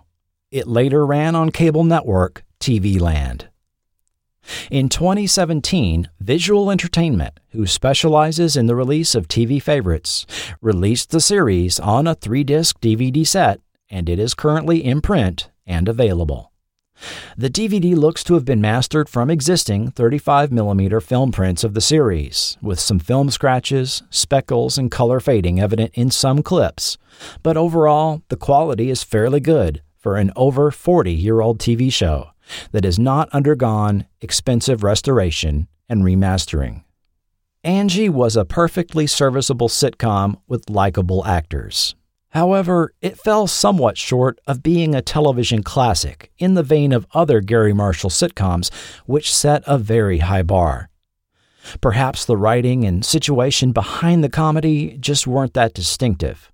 As a result, the show performed best, sandwiched between 2 stronger performing shows. Good enough to keep viewers tuned in, but not quite strong enough to be a lead-in show for the evening. It truly was best as a hammock show, as we've seen. Indeed, Gary Marshall echoed these thoughts himself. The show was sweet for a year and went well with Mork and Mindy on Thursdays, but it didn't last beyond that. If I'm completely honest with myself, I have to say Angie as a sitcom just wasn't funny enough. We tried, but just couldn't take it to a higher comedy level. The lack of consistency with the shifting producers and story directions undoubtedly contributed to the failure of the show to take it to that higher level. While originally emphasizing the cultural differences between the 2 families, in the second season, the show was watered down with more generic, much more broadly played situational and physical comedy, and added characters, the 3 Marys, Butler Phipps, wacky hairstylist Gianni, Teresa's friends. This was even more evident after it was retooled, first with Brad and Angie moving from the more affluent historic mansion into the scaled-down townhouse, perhaps in an effort to be more relatable to the audience. Then the work setting also moving from the coffee shop to a beauty shop in episode 15, the result of second season showrunner Leonora Thuna tinkering with the format at the behest of ABC. After that, it seemed like a completely different show. Angie seemed to meld into upper-class life with Brad and Butler Phipps with no real hardships in life. All problems solved by money. Angie bored at home, Brad buys her the coffee shop. Angie wants a new house of her own, she buys one. Tired of her coffee shop, Angie buys a beauty shop and hires her family. Angie depressed during winter, Brad springs for an impromptu trip to the Virgin Islands, and so on. This isn't any criticism of the actors, but rather of how the characters and situations were written. Sharon Spellman shared her thoughts with Forgotten TV on Season 2. The second season was not very much fun. My theory, ABC thought we were stronger than we were and kept moving us around. They had all these popular sitcoms and spread them all out, evidently thinking that an audience would follow.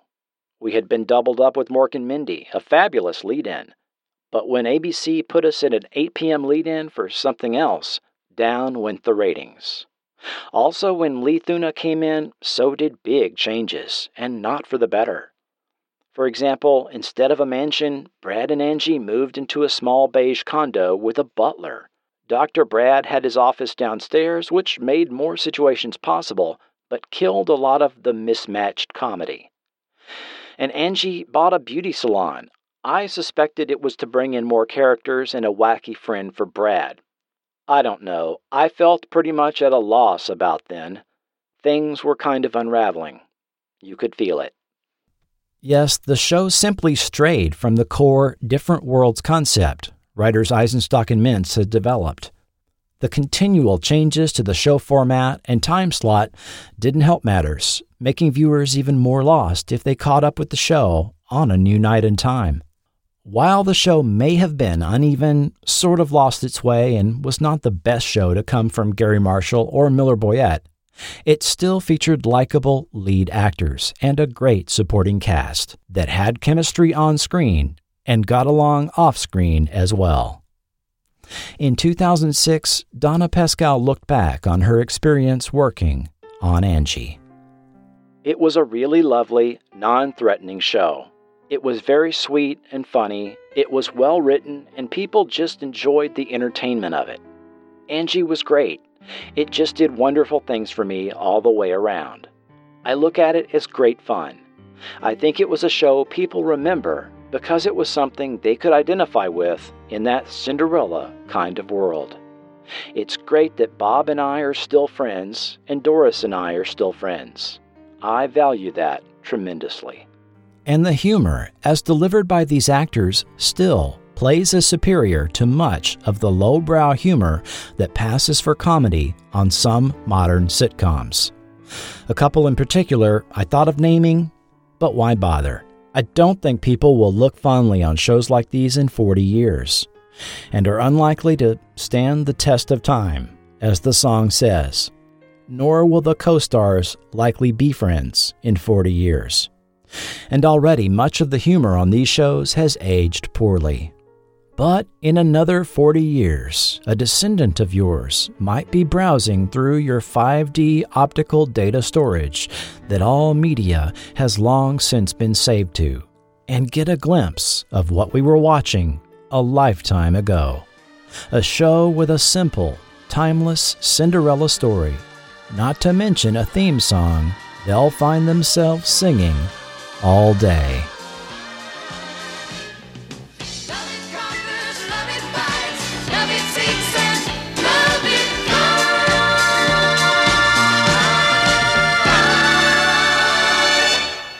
Next time on Forgotten TV. This is Jesse Mock, an ex-motorcycle cop injured in the line of duty. Now a police troubleshooter. He's been recruited for a top-secret government mission to ride Street Hawk, an all-terrain attack motorcycle designed to fight urban crime, capable of incredible speeds up to 300 miles an hour, and immense firepower. Only one man, Federal Agent Norman Tuttle, knows Jesse Mock's true identity. The man, the machine, Street Hawk. It's the one I know many have been waiting for. The man, the machine. 1985's Street Hawk. Next time on Forgotten TV.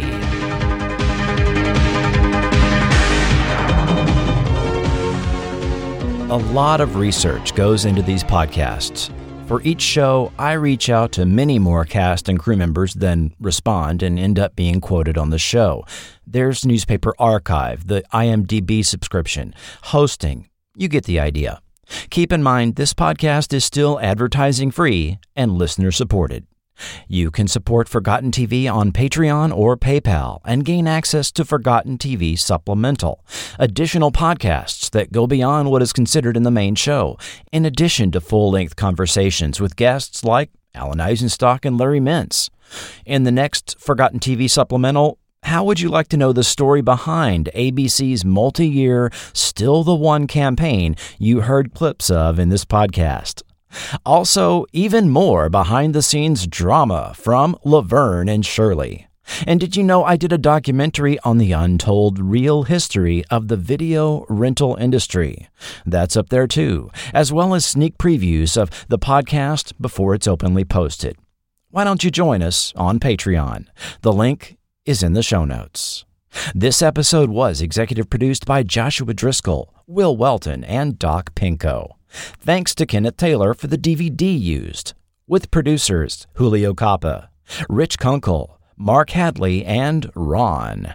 And of course, thanks to all who support at the $1 and $2 levels. Forgotten TV is not affiliated with or authorized by ABC, Paramount Studios, Miller Boyett Productions, CBS Studios, Visual Entertainment, or any production company or network involved in the making of any TV show or film mentioned in this podcast.